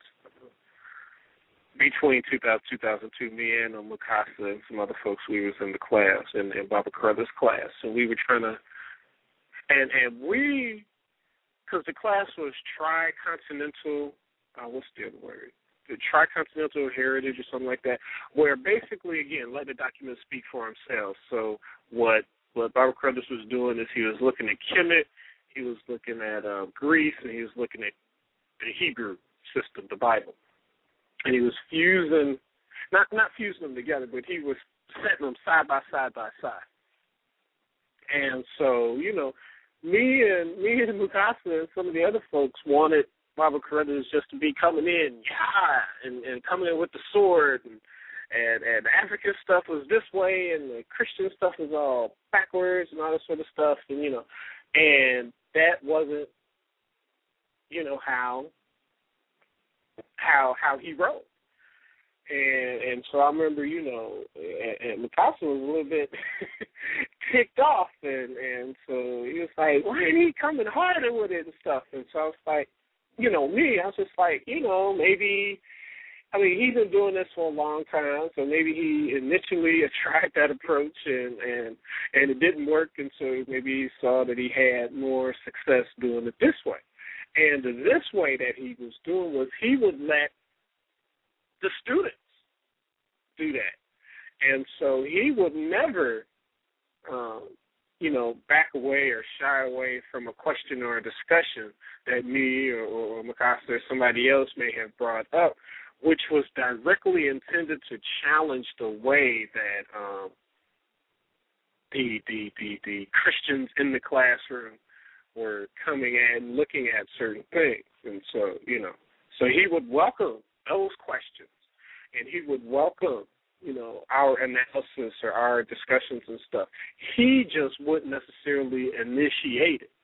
And so and so after the class was over with and everything, I would just, you know, in looking back at it, I was like, oh, he probably did this on purpose, because that way you get folks to come to certain revelations on their own versus teacher telling you this is how it's supposed to be done. And there were, you know, it's been a few years now, so I don't know where some of the people are at in their thought on this now. But at least in that classroom, there were a few folks who, with the way that Baba Carruthers laid out the class, side by side by side, by some of the questions that we would ask and by some of the ways that Baba Jehudi would respond to those questions, did make people think and did make people start questioning certain things that they held as sacrosanct from their Christian background. And so, you know, it's like if that spark is what it takes to get somebody to question it, then, you know, so be it. And so it just, I'm just going, while I'm going through this and listening to his words and stuff, I'm just thinking back to some of those classroom experiences,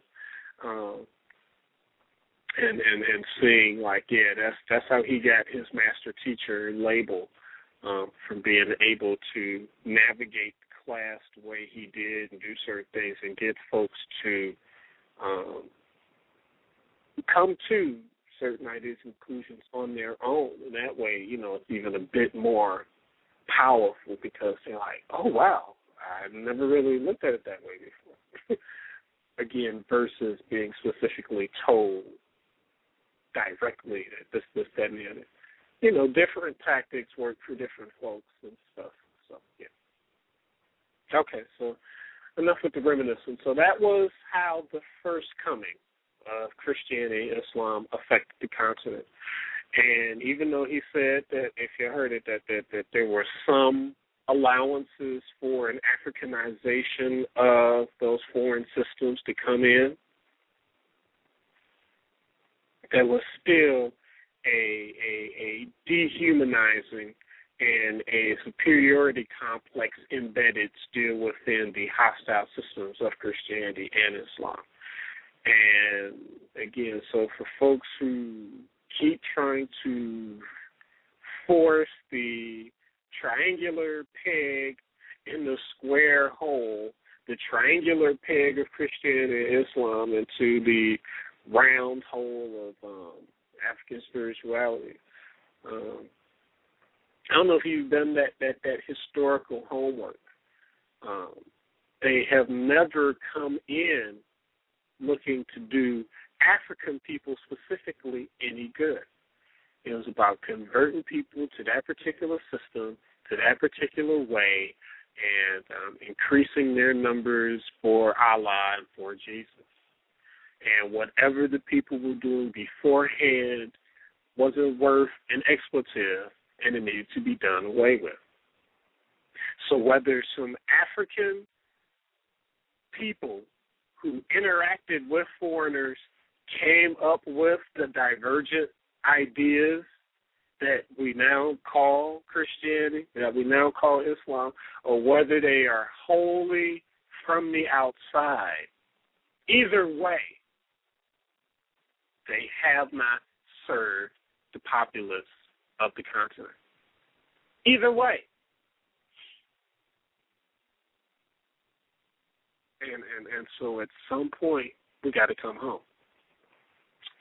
So, that was the first coming. Now let's hear how Baba Carruthers breaks down the second coming, when they came in more recent times, how that breakdown happened. In the second coming, of course, that story is all too familiar because the second coming is with us now. That is, when Christianity came in the 15th century with the Portuguese and then the Spanish and the English and the French and the Dutch and so forth and so on, and brought in the present of the 18th and 19th century chattel slave industry, and brought in the missionaries, we experienced a kind of spiritual tyranny that is unique in human history. The educational tyranny, the religious despotism that was visited on African people is something that we still suffer from. Severe alienation is the condition of most African people because of this tyranny. And African people responded as best they could. They took this second coming Christianity and tried to Africanize it through the Ethiopian movement that took root here in the Western Hemisphere and also on the continent of Africa. But whatever the case, we still are suffering from that tyranny, from that intrusion, from that warfare against African spirituality. If you look at what's going on in Uganda today, for example, with that absurd Christian movement that is just slaughtering people out of hand in northern Uganda, that is something that we have to really come to grips with and have to understand that is a product of African people abandoning African spirituality and being caught up in the tyranny of Western spirituality. And the same is true with the second coming of Islam. Because in the second coming of Islam, the jihad came back into Black Africa with Dan Fodio and that group, who sometimes are celebrated as great heroes. We have to understand that they were bringing a kind of religious tyranny on African people that was designed to stamp out African spirituality. And today we see manifestations of that in the Sudan, where the Sharia is in operation, and we see it emerging again in Nigeria, where the northern Nigerians are today issuing the call for the Sharia, and that is resulting in another bloodbath in Nigeria. We have to face the reality. We have to face the fact that this is the terrain that we have to operate in. This is going on today. Warfare against African spirituality. And what we need then, in view of that warfare, is some kind of spiritual, cultural, and religious non-aggression agreement. That in the African world, at this point, while we are trying to get together, while we are trying to restore an African agenda, what we have to do is to decide that we are not going to be aggressive against each other in a spiritual sense. We're going to have to respect each spiritual tradition until we can get things straightened out. We're going to have to stop trying to impose on African people this or that. We're going to have to allow African people to operate from where they are and try to get them to where we all should be. So what I would say to those of us who are still practicing Christianity, Islam, and Judaism, that that's fine. Africanize it as much as you can, but believe me, you still have another step to take. You still have another step to take to get the true African spirituality. You still have another step to take to get to true African spirituality. You still have another step to take to get the true African spirituality. That's probably the concession that he felt that he had to do, looking at where the majority of us are. And again, I think back to different discussions that me and Taj have had, and one thing he's always quick to say is, well, Kamal, you know that folks ain't going to give up their Christianity and Islam overnight, so we got to figure out how to do something. And so when you listen to Dr. Clark, and when you listen to Dr. Ben, and now a contemporary of theirs, Dr. Jadi Shamsu Jehudi, also known as Dr. Carruthers, you hear him also saying that a concession where it's okay, Africanize Judaism, Christianity, Islam, if you're in it as much as you can, but still know that you have another step to go to get to true African spirituality. Again, on a tactical level, I fully understand that. I fully look at the number. I see the numbers. Some 70-80% of us worldwide are either Christians or Muslims. Well, in America, I would say the numbers aren't that bad on the continent, because the numbers on the continent are a bit trickier, because as far as those fools who would want to run up in certain traditional areas and burn down shrines and just try to get rid of all the traditional African implements, those fools are the minority. And we probably need to do something about them before those numbers get bigger, but this is public internet blog talk radio, so I ain't going to go into those details. But those fools are in the minority. And then I would say those folks who are 60% or greater fully into their traditional spiritual systems, and are fighting back the incursions of the foreign ideas and thoughts and stuff like that, that's the smaller number too. I think, from my research, that larger gap, the larger group of numbers of folks on the continent are those who are dealing with, on the outward side, the foreign systems of Christianity and Islam, to get certain social benefits, to be included in certain social programs, to get medical benefits and medical help and other stuff like that. But when the stuff really, really hits the fan, if somebody's close to death, if they've tried all these other ways of getting healed or getting answers and it don't work, then they go back into the quote-unquote bush and they deal with the traditions that way. From my research right now, from my experience, that's that larger number. And so I feel the way to move some of those folks over into the camp of going just solely dealing with the tradition is we, probably those of us outside the continent but who have reconnected, we would need to start creating programs and systems that would give the benefits to those who are practicing the traditions. Right now, you've got folks who are giving the benefits to those that are practicing Christianity and Islam. And so folks are gravitating to that again in the outward appearance so they can get X benefits, whatever those benefits are.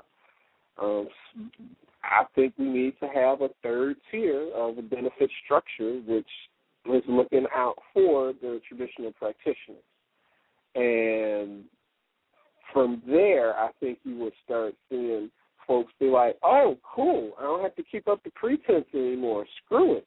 I'm going to go back to doing my Shona thing now because I can still get medical care. I can still have my child looked after, whatever those X benefits are.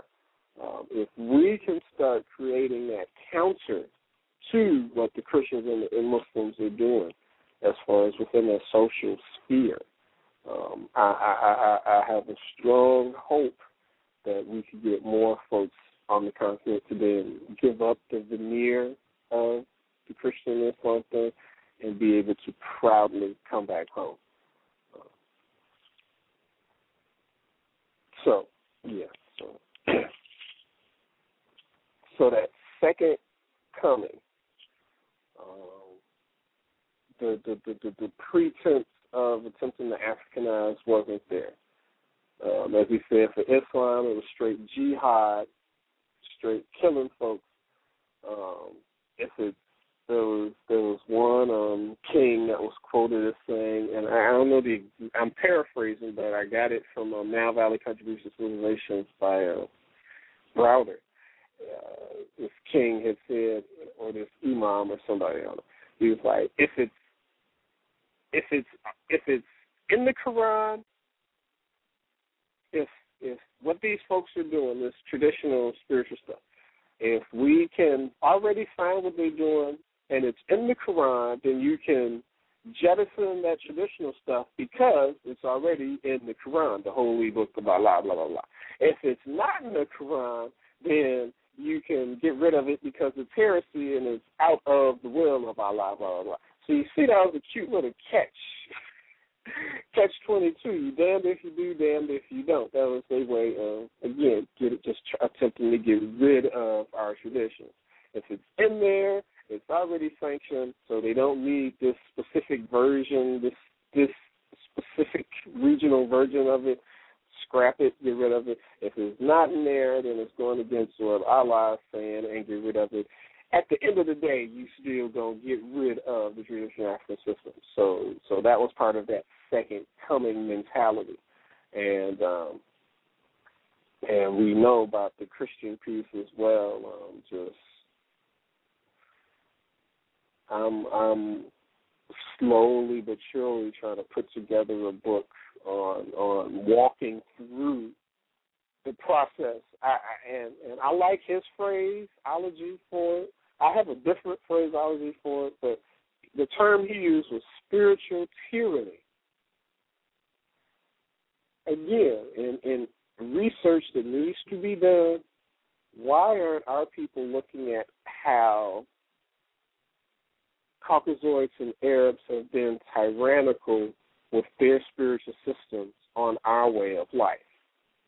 Now, I know the answer to it because we haven't looked into our spiritual way of life deep enough to understand what that is. We are trying to make Christianity and Islam ours. So by not looking at what we were doing before those systems even came and just focusing on trying to make those systems ours, we only see spiritual tyranny if Christians and Muslims are fighting. But we don't see any spiritual tyranny when Christianity and Islam are fighting what they call the African pagans, what they call the African animists. and all those negative terms that are still being published in the books and that's still being said in the journal articles and by people today. Animists and pagan and all that sort of stupid stuff. They were the traditional people, period. And we don't even have any type of inkling, any type of feeling, any type of nothing for when Christian violence and Islamic violence with impunity is being done on the folks that don't want anything to do with that, when they are fine with dealing with reality in their traditional way. We don't bat an eye. We don't let a tear come out. We identify, right now, we are identifying with either the Christians or the Muslims. So if they want to go in and destroy traditional spiritual systems of our ancestors and our contemporary folks who we are connected to, then it's fine. We don't give a damn because we're identifying with the tyrants spiritually. Not here at Africa's Reascension. Africa's Reascension is the voice of the right-minded traditionalists. Africa's Reascension is that voice for traditional African spirituality. And we will shout it from the rafters, and we will do all that we can to protect and bolster the numbers of traditional African spirituality in the face of Christianity, Judaism, Islam, atheism, Hebrewism, and all this other BS that we want to be instead of coming to hell back home spiritually. The spiritual tyranny of Christianity and Islam and whoever else, you are on notice. There are a growing number of people who are tying the spiritual peace with the nation-building peace, with the reactionization peace. And we understand that you are not ours and you are a threat to our longevity. And there's a growing number of us that will fight you on all levels that we need to fight you to ensure not only the continuance, but the expansion of our traditional African system. Not a crazy expansion of taking over the world away from something that's not theirs. An expansion to reawaken the African world to what is theirs and to what is already in them. But your lives for the last 3,500 years have clouded them to it.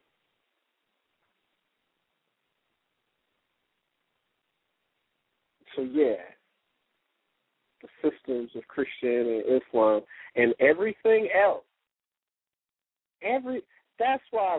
That's another reason why I really like Kwesi Raghunatha Khan, because he's down with this too. Christianity, Islam, and everything else that's against the traditions, your days are numbered. Your days are numbered. We are coming back home spiritually, and we will win this. And one day in the future, we will look at Christianity and Islam and all these other foreign systems as relics of our confused selves. But at that time, once we're clear, we'll be able to look back on it and be like, wow, we was doing some crazy stuff dealing with Christianity, Islam, and whatever else, but we eventually made it back home. And we're glad there were some folks who was shouting out in the wilderness at a time way ahead of their time. We're glad that some folks did that to help lay those foundations so that as the generations who came after them followed in their footsteps, took it to the next level, and took it to heights that they themselves, those trailblazers, couldn't even see, to the point to where we are now. We are spiritually free. Our nations are back whole. Our families are back healthy. And we are living life and doing things in the way that we choose to do them. And we are not being defined and created and dehumanized by anybody.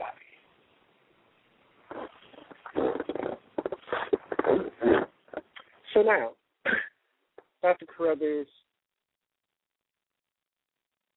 by way of analogy, talks about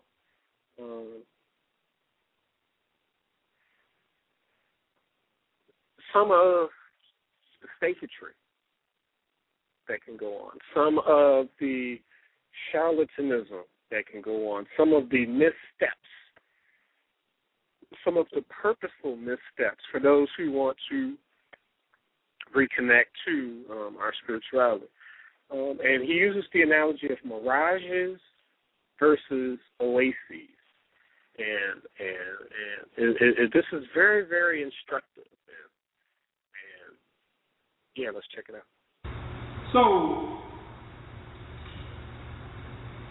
let us then look for the deep wells of African spirituality. Let us look for the deep wells. You can't draw anything from the well unless you find it.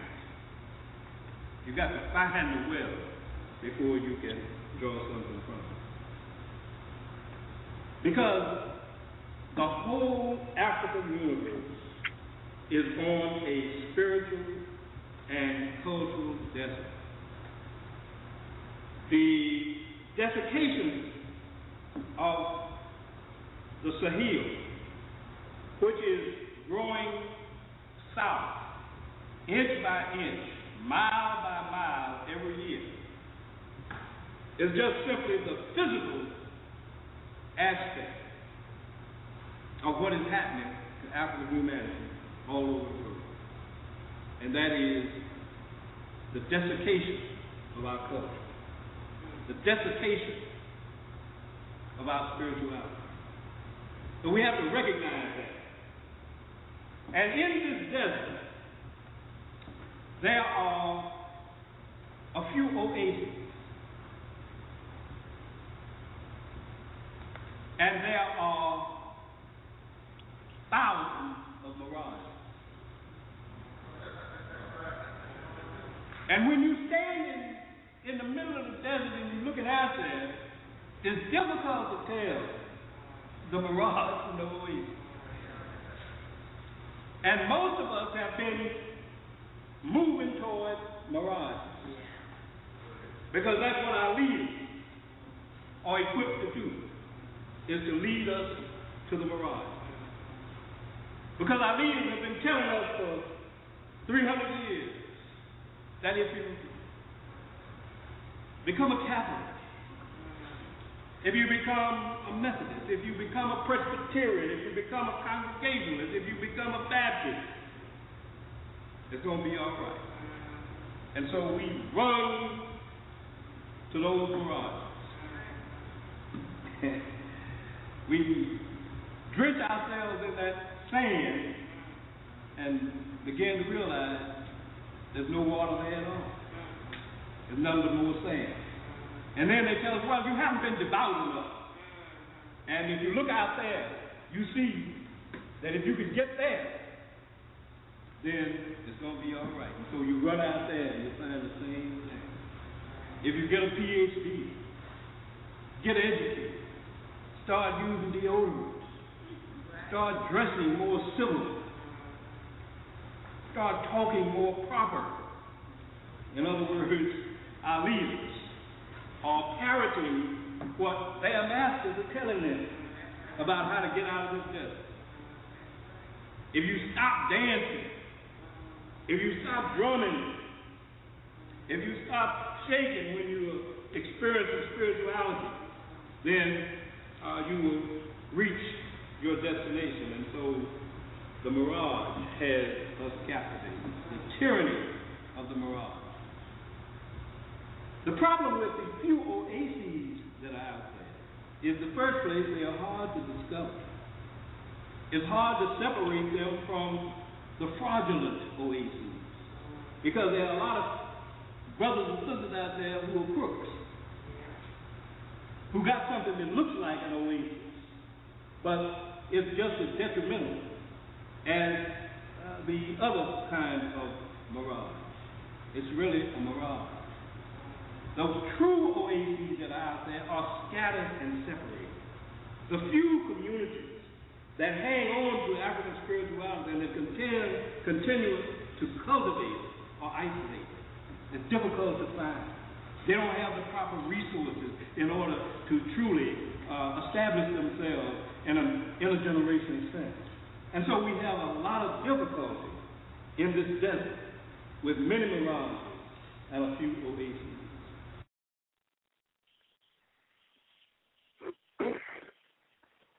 Man, just because for time concerns, I'm not going to replay that, but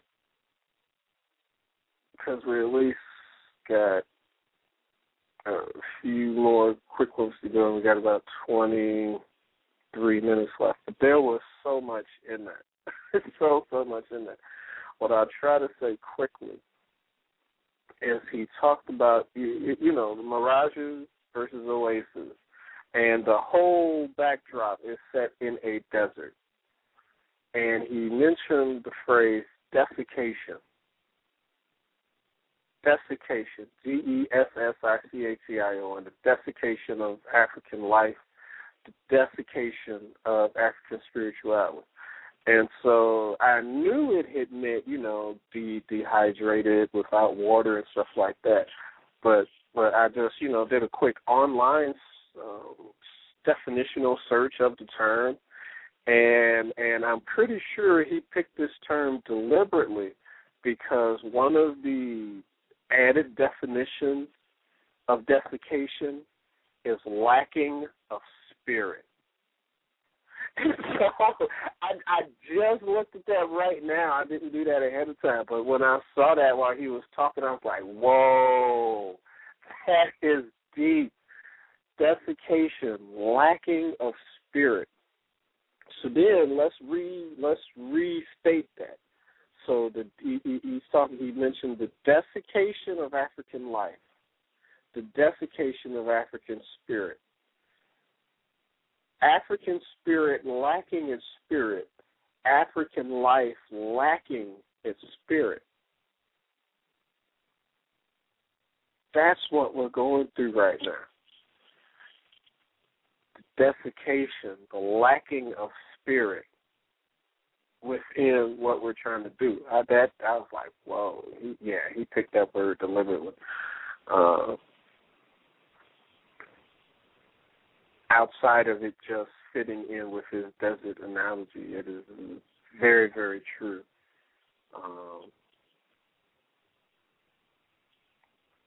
African spirituality is so much deeper than this some little New Age definition some folks will read from a person who's not even connected to any African spiritual system.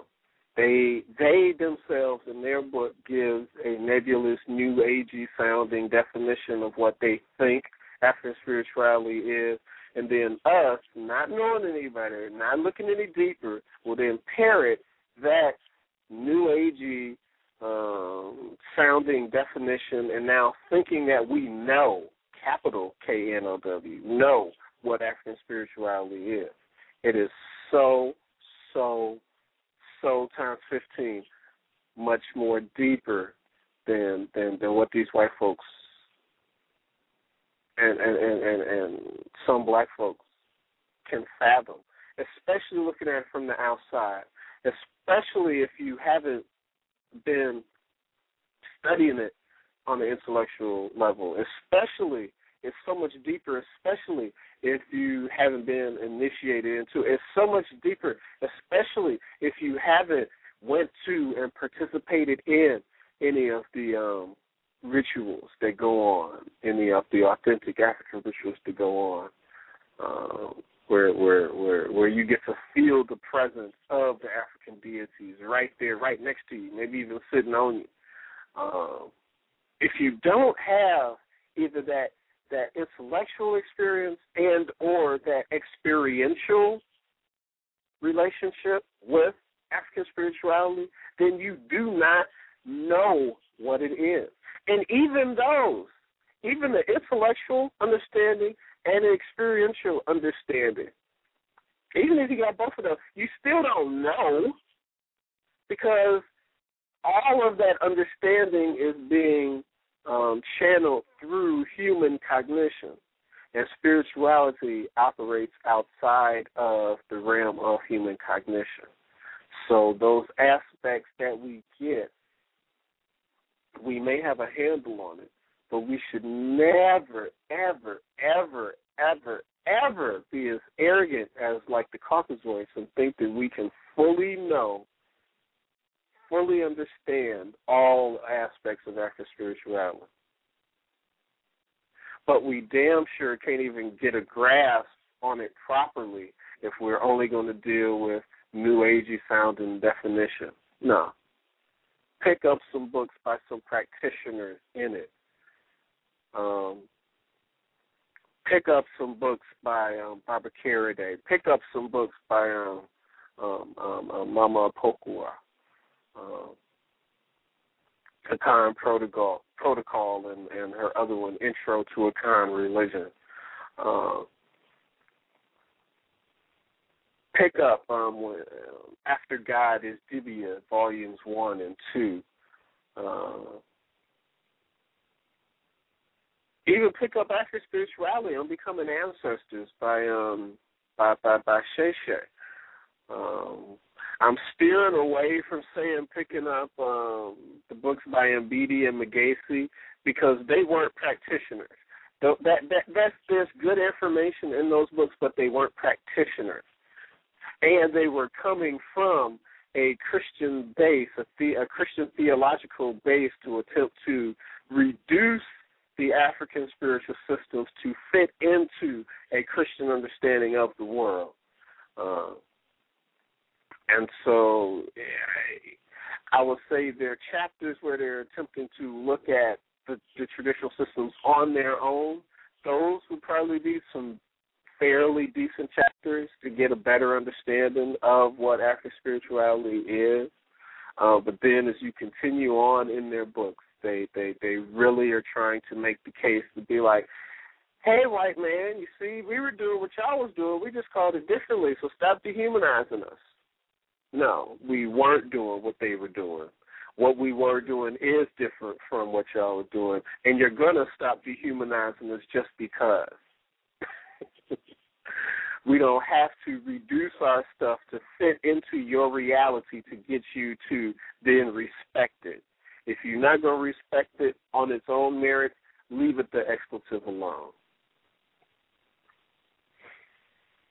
But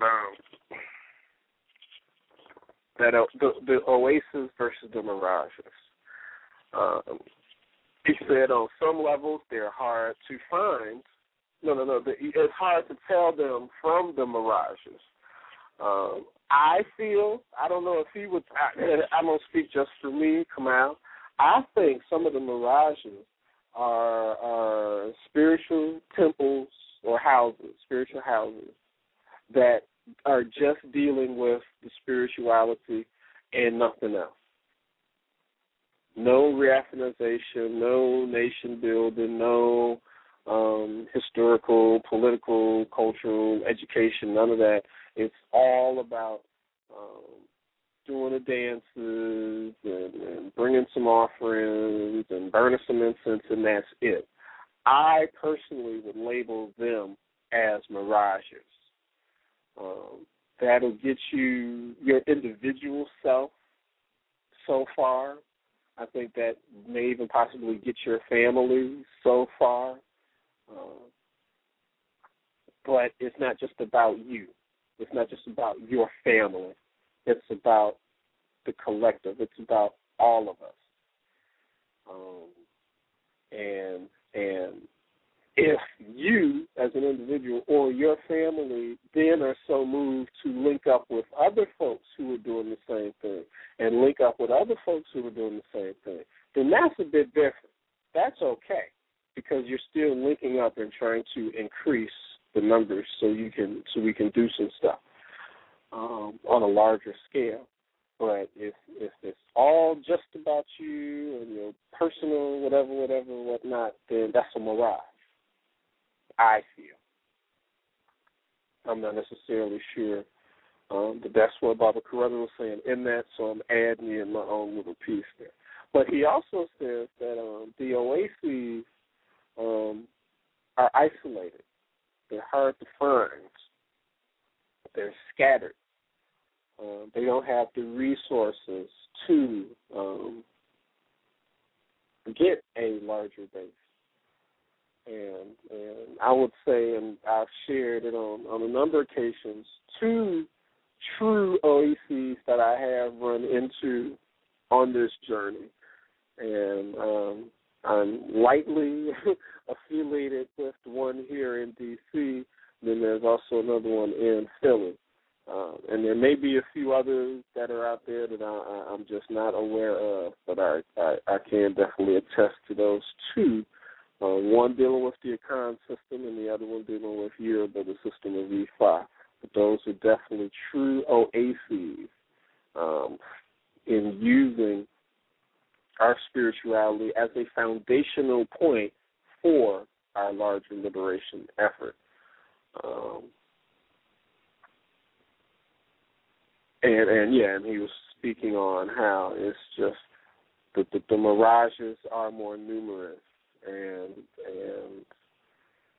you just have to be clear in what you're looking for, and you really have to spend some time at your personal shrine or at your family Jingili or Forimuka.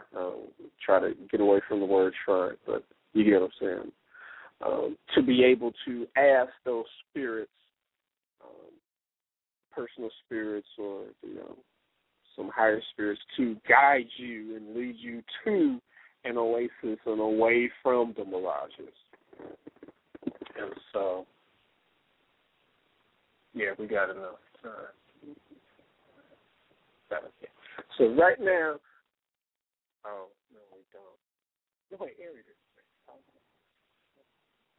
That's going to be cut right close. So now he gives us a few oases, some clear models that we should look at for success. And so we have to look around into our library, into our heritage, into our historical journey to see whether there are some models out there that we can start looking at. And I would suggest 3 models that will give us something. They are not the only ones. There are many more, but 3 models. One is the Haitian Revolution. The Haitian Revolution is a model that we can look at. Starting with Bookman's prayer, that I'm going to come back to toward the end of my talk. Bookman's prayer, which really told us that we have to come back home. In order to begin a revolution, you have to come back home. That's the beginning. That is the foundation. You have to come back home. Because we have fought many, many times. We have established many campaigns. We have done a lot of sweat, a lot of crime, and a lot of bleeding. Over the centuries, we have fought this and that and the other. But when you think about it, almost every time we were fighting the wrong war, giving up our lives in the wrong war. Civil War. It looked like a good war for us to get involved in, but when it was over, World War I, my daddy tells me that a lot of young men and women were very enthusiastic about that. If we get involved in this war, it's going to be better. But they came back to strange fruit. So we fought many wars and many battles. It's not a matter of courage. It's not a matter of energy. We put in the energy and all that kind of stuff.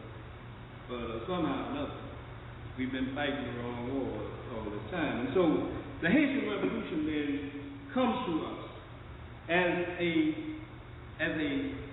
deep well that we can get something out of. Because it started with the proclamation that we must return to African spirituality.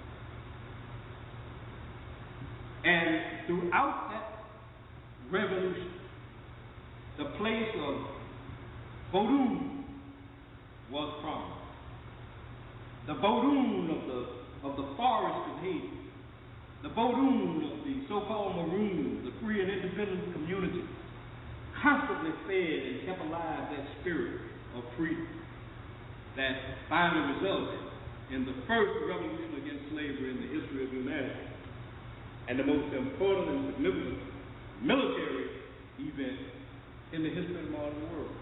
Although nobody knows that because the European intellectuals have decided to hide the significance of that event from us. And then when Dessalines finally pushed the French and the English and the Spaniards off the island and proclaimed independence, he inserted in the Constitution many things that we could go through, but one thing in this context is very important, and that is freedom of religion. Now, it sounds as though freedom of religion is nothing but a repetition of what the French and the Americans had done. But what Dessalines meant by freedom of religion is to take away the stigma for Vodou. What he wanted to make certain was that the Haitian people were not forbidden from continuing to practice Vodou. That's why they say, even 200 years later, that even though 90% of the Haitians are Catholic, 100% practice Vodou. And even though the Haitian Revolution finally was sort of truncated because of the playing around of various leaders, nonetheless, that is a powerful model for us to look at. The revolution was so tied to African spirituality that explains the miracle. How did these 500,000 African people with nothing but grapes and hoes, how did they beat Napoleon's best army? Napoleon had the most efficient army in the world at that time, and they defeated his army. How did they do it? African spirituality. I'm going to just run through these other two models so we can get all three of the models in the record for this one, and then we'll close out and get back to part two of this, the continuation of this for next week. Here is his second model to traditional African spiritual success. The second model, of course, we've already talked about, and that's Kemet. That the thing that kept Kemet going for 4,000, the Nile Valley civilization going for 4,000 years, is the ability of African spirituality to knit African peoples together. The foundation of that spiritual system in the Nile Valley were the common principles of African spirituality and the realization that in order for African spirituality to work in the context of the world as it was developing in those years was to develop an urban and cosmopolitan orientation for African spirituality. And I'll say a few things about that in a few minutes. Thus what you had was the evolution of a synthetic, multi-ethnic nation, a true African union that emphasized a respect for local divinities, local religious groups, local to put it in the terms of the literature expressing the local God. A profound respect. Every city, every community had its own perspective on African spirituality. And the system was able to coordinate all of that and keep all of those people together without falling out with each other and without starting spiritual warfare. That was one of the great contributions of Kemet that we often overlook. How can you keep all of those millions of African people who have different perspectives on spirituality with the same principles, however, how do you keep them from falling apart? The third model is something that Kwame Nkrumah pointed out in his book, Consciousness. I have often criticized Brother Nkrumah, even though I have a profound respect for his commitment and the role that he has played in African liberation. I have often criticized him, and I think my criticism of him, where I criticize him, is valid even now. And that is when he says, "Seek ye first the political kingdom, and everything will be added unto you." I disagree with that. I think that seek ye first the spiritual kingdom, and everything will be added to you. But there's something that Nkrumah did point out in this, what is called a philosophical work, Consciousness, that is important. He said, let us recognize the fact that in Africa you have three strands in one place, and then another place he calls them three features, and another place he calls them three segments. Traditional African culture, Islam, and Christianity. We have to recognize that African people are divided along those cultural bases.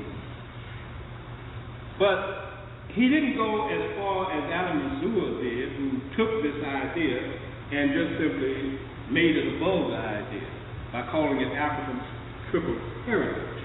If you remember when Alan Mazur presented his television series on Africa, he tried to elevate this to really assert that each one of these were authentic African traditions. But what Nkrumah pointed out is that while we recognize that the African peoples are divided among those three traditions, so to speak, that only one of them is truly authentically African, and that is the African tradition, and that in resolving those differences and creating a true African union, the African spirituality is going to have to prevail. That's something that Alan Mazur didn't really point out because he has an interest in ignoring that. So if we look at those three models, I think we have something we can work with. So next week we will pick up where we left off here and then give the conclusion and walk through the rest of the speech, and hopefully I won't run my mouth so much so we'll be able to get through it all. So yeah, Bibi Fahodie, Total African Liberation, Yabedi Nkonim, we will be victorious.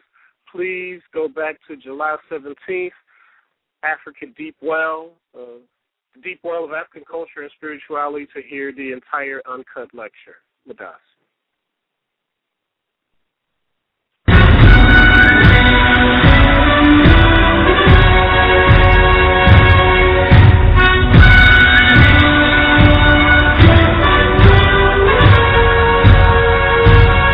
way the system of European control works is that you have to accept a concept of reality which makes them superior. If you deny that, their thing will not work, and they will lose their control.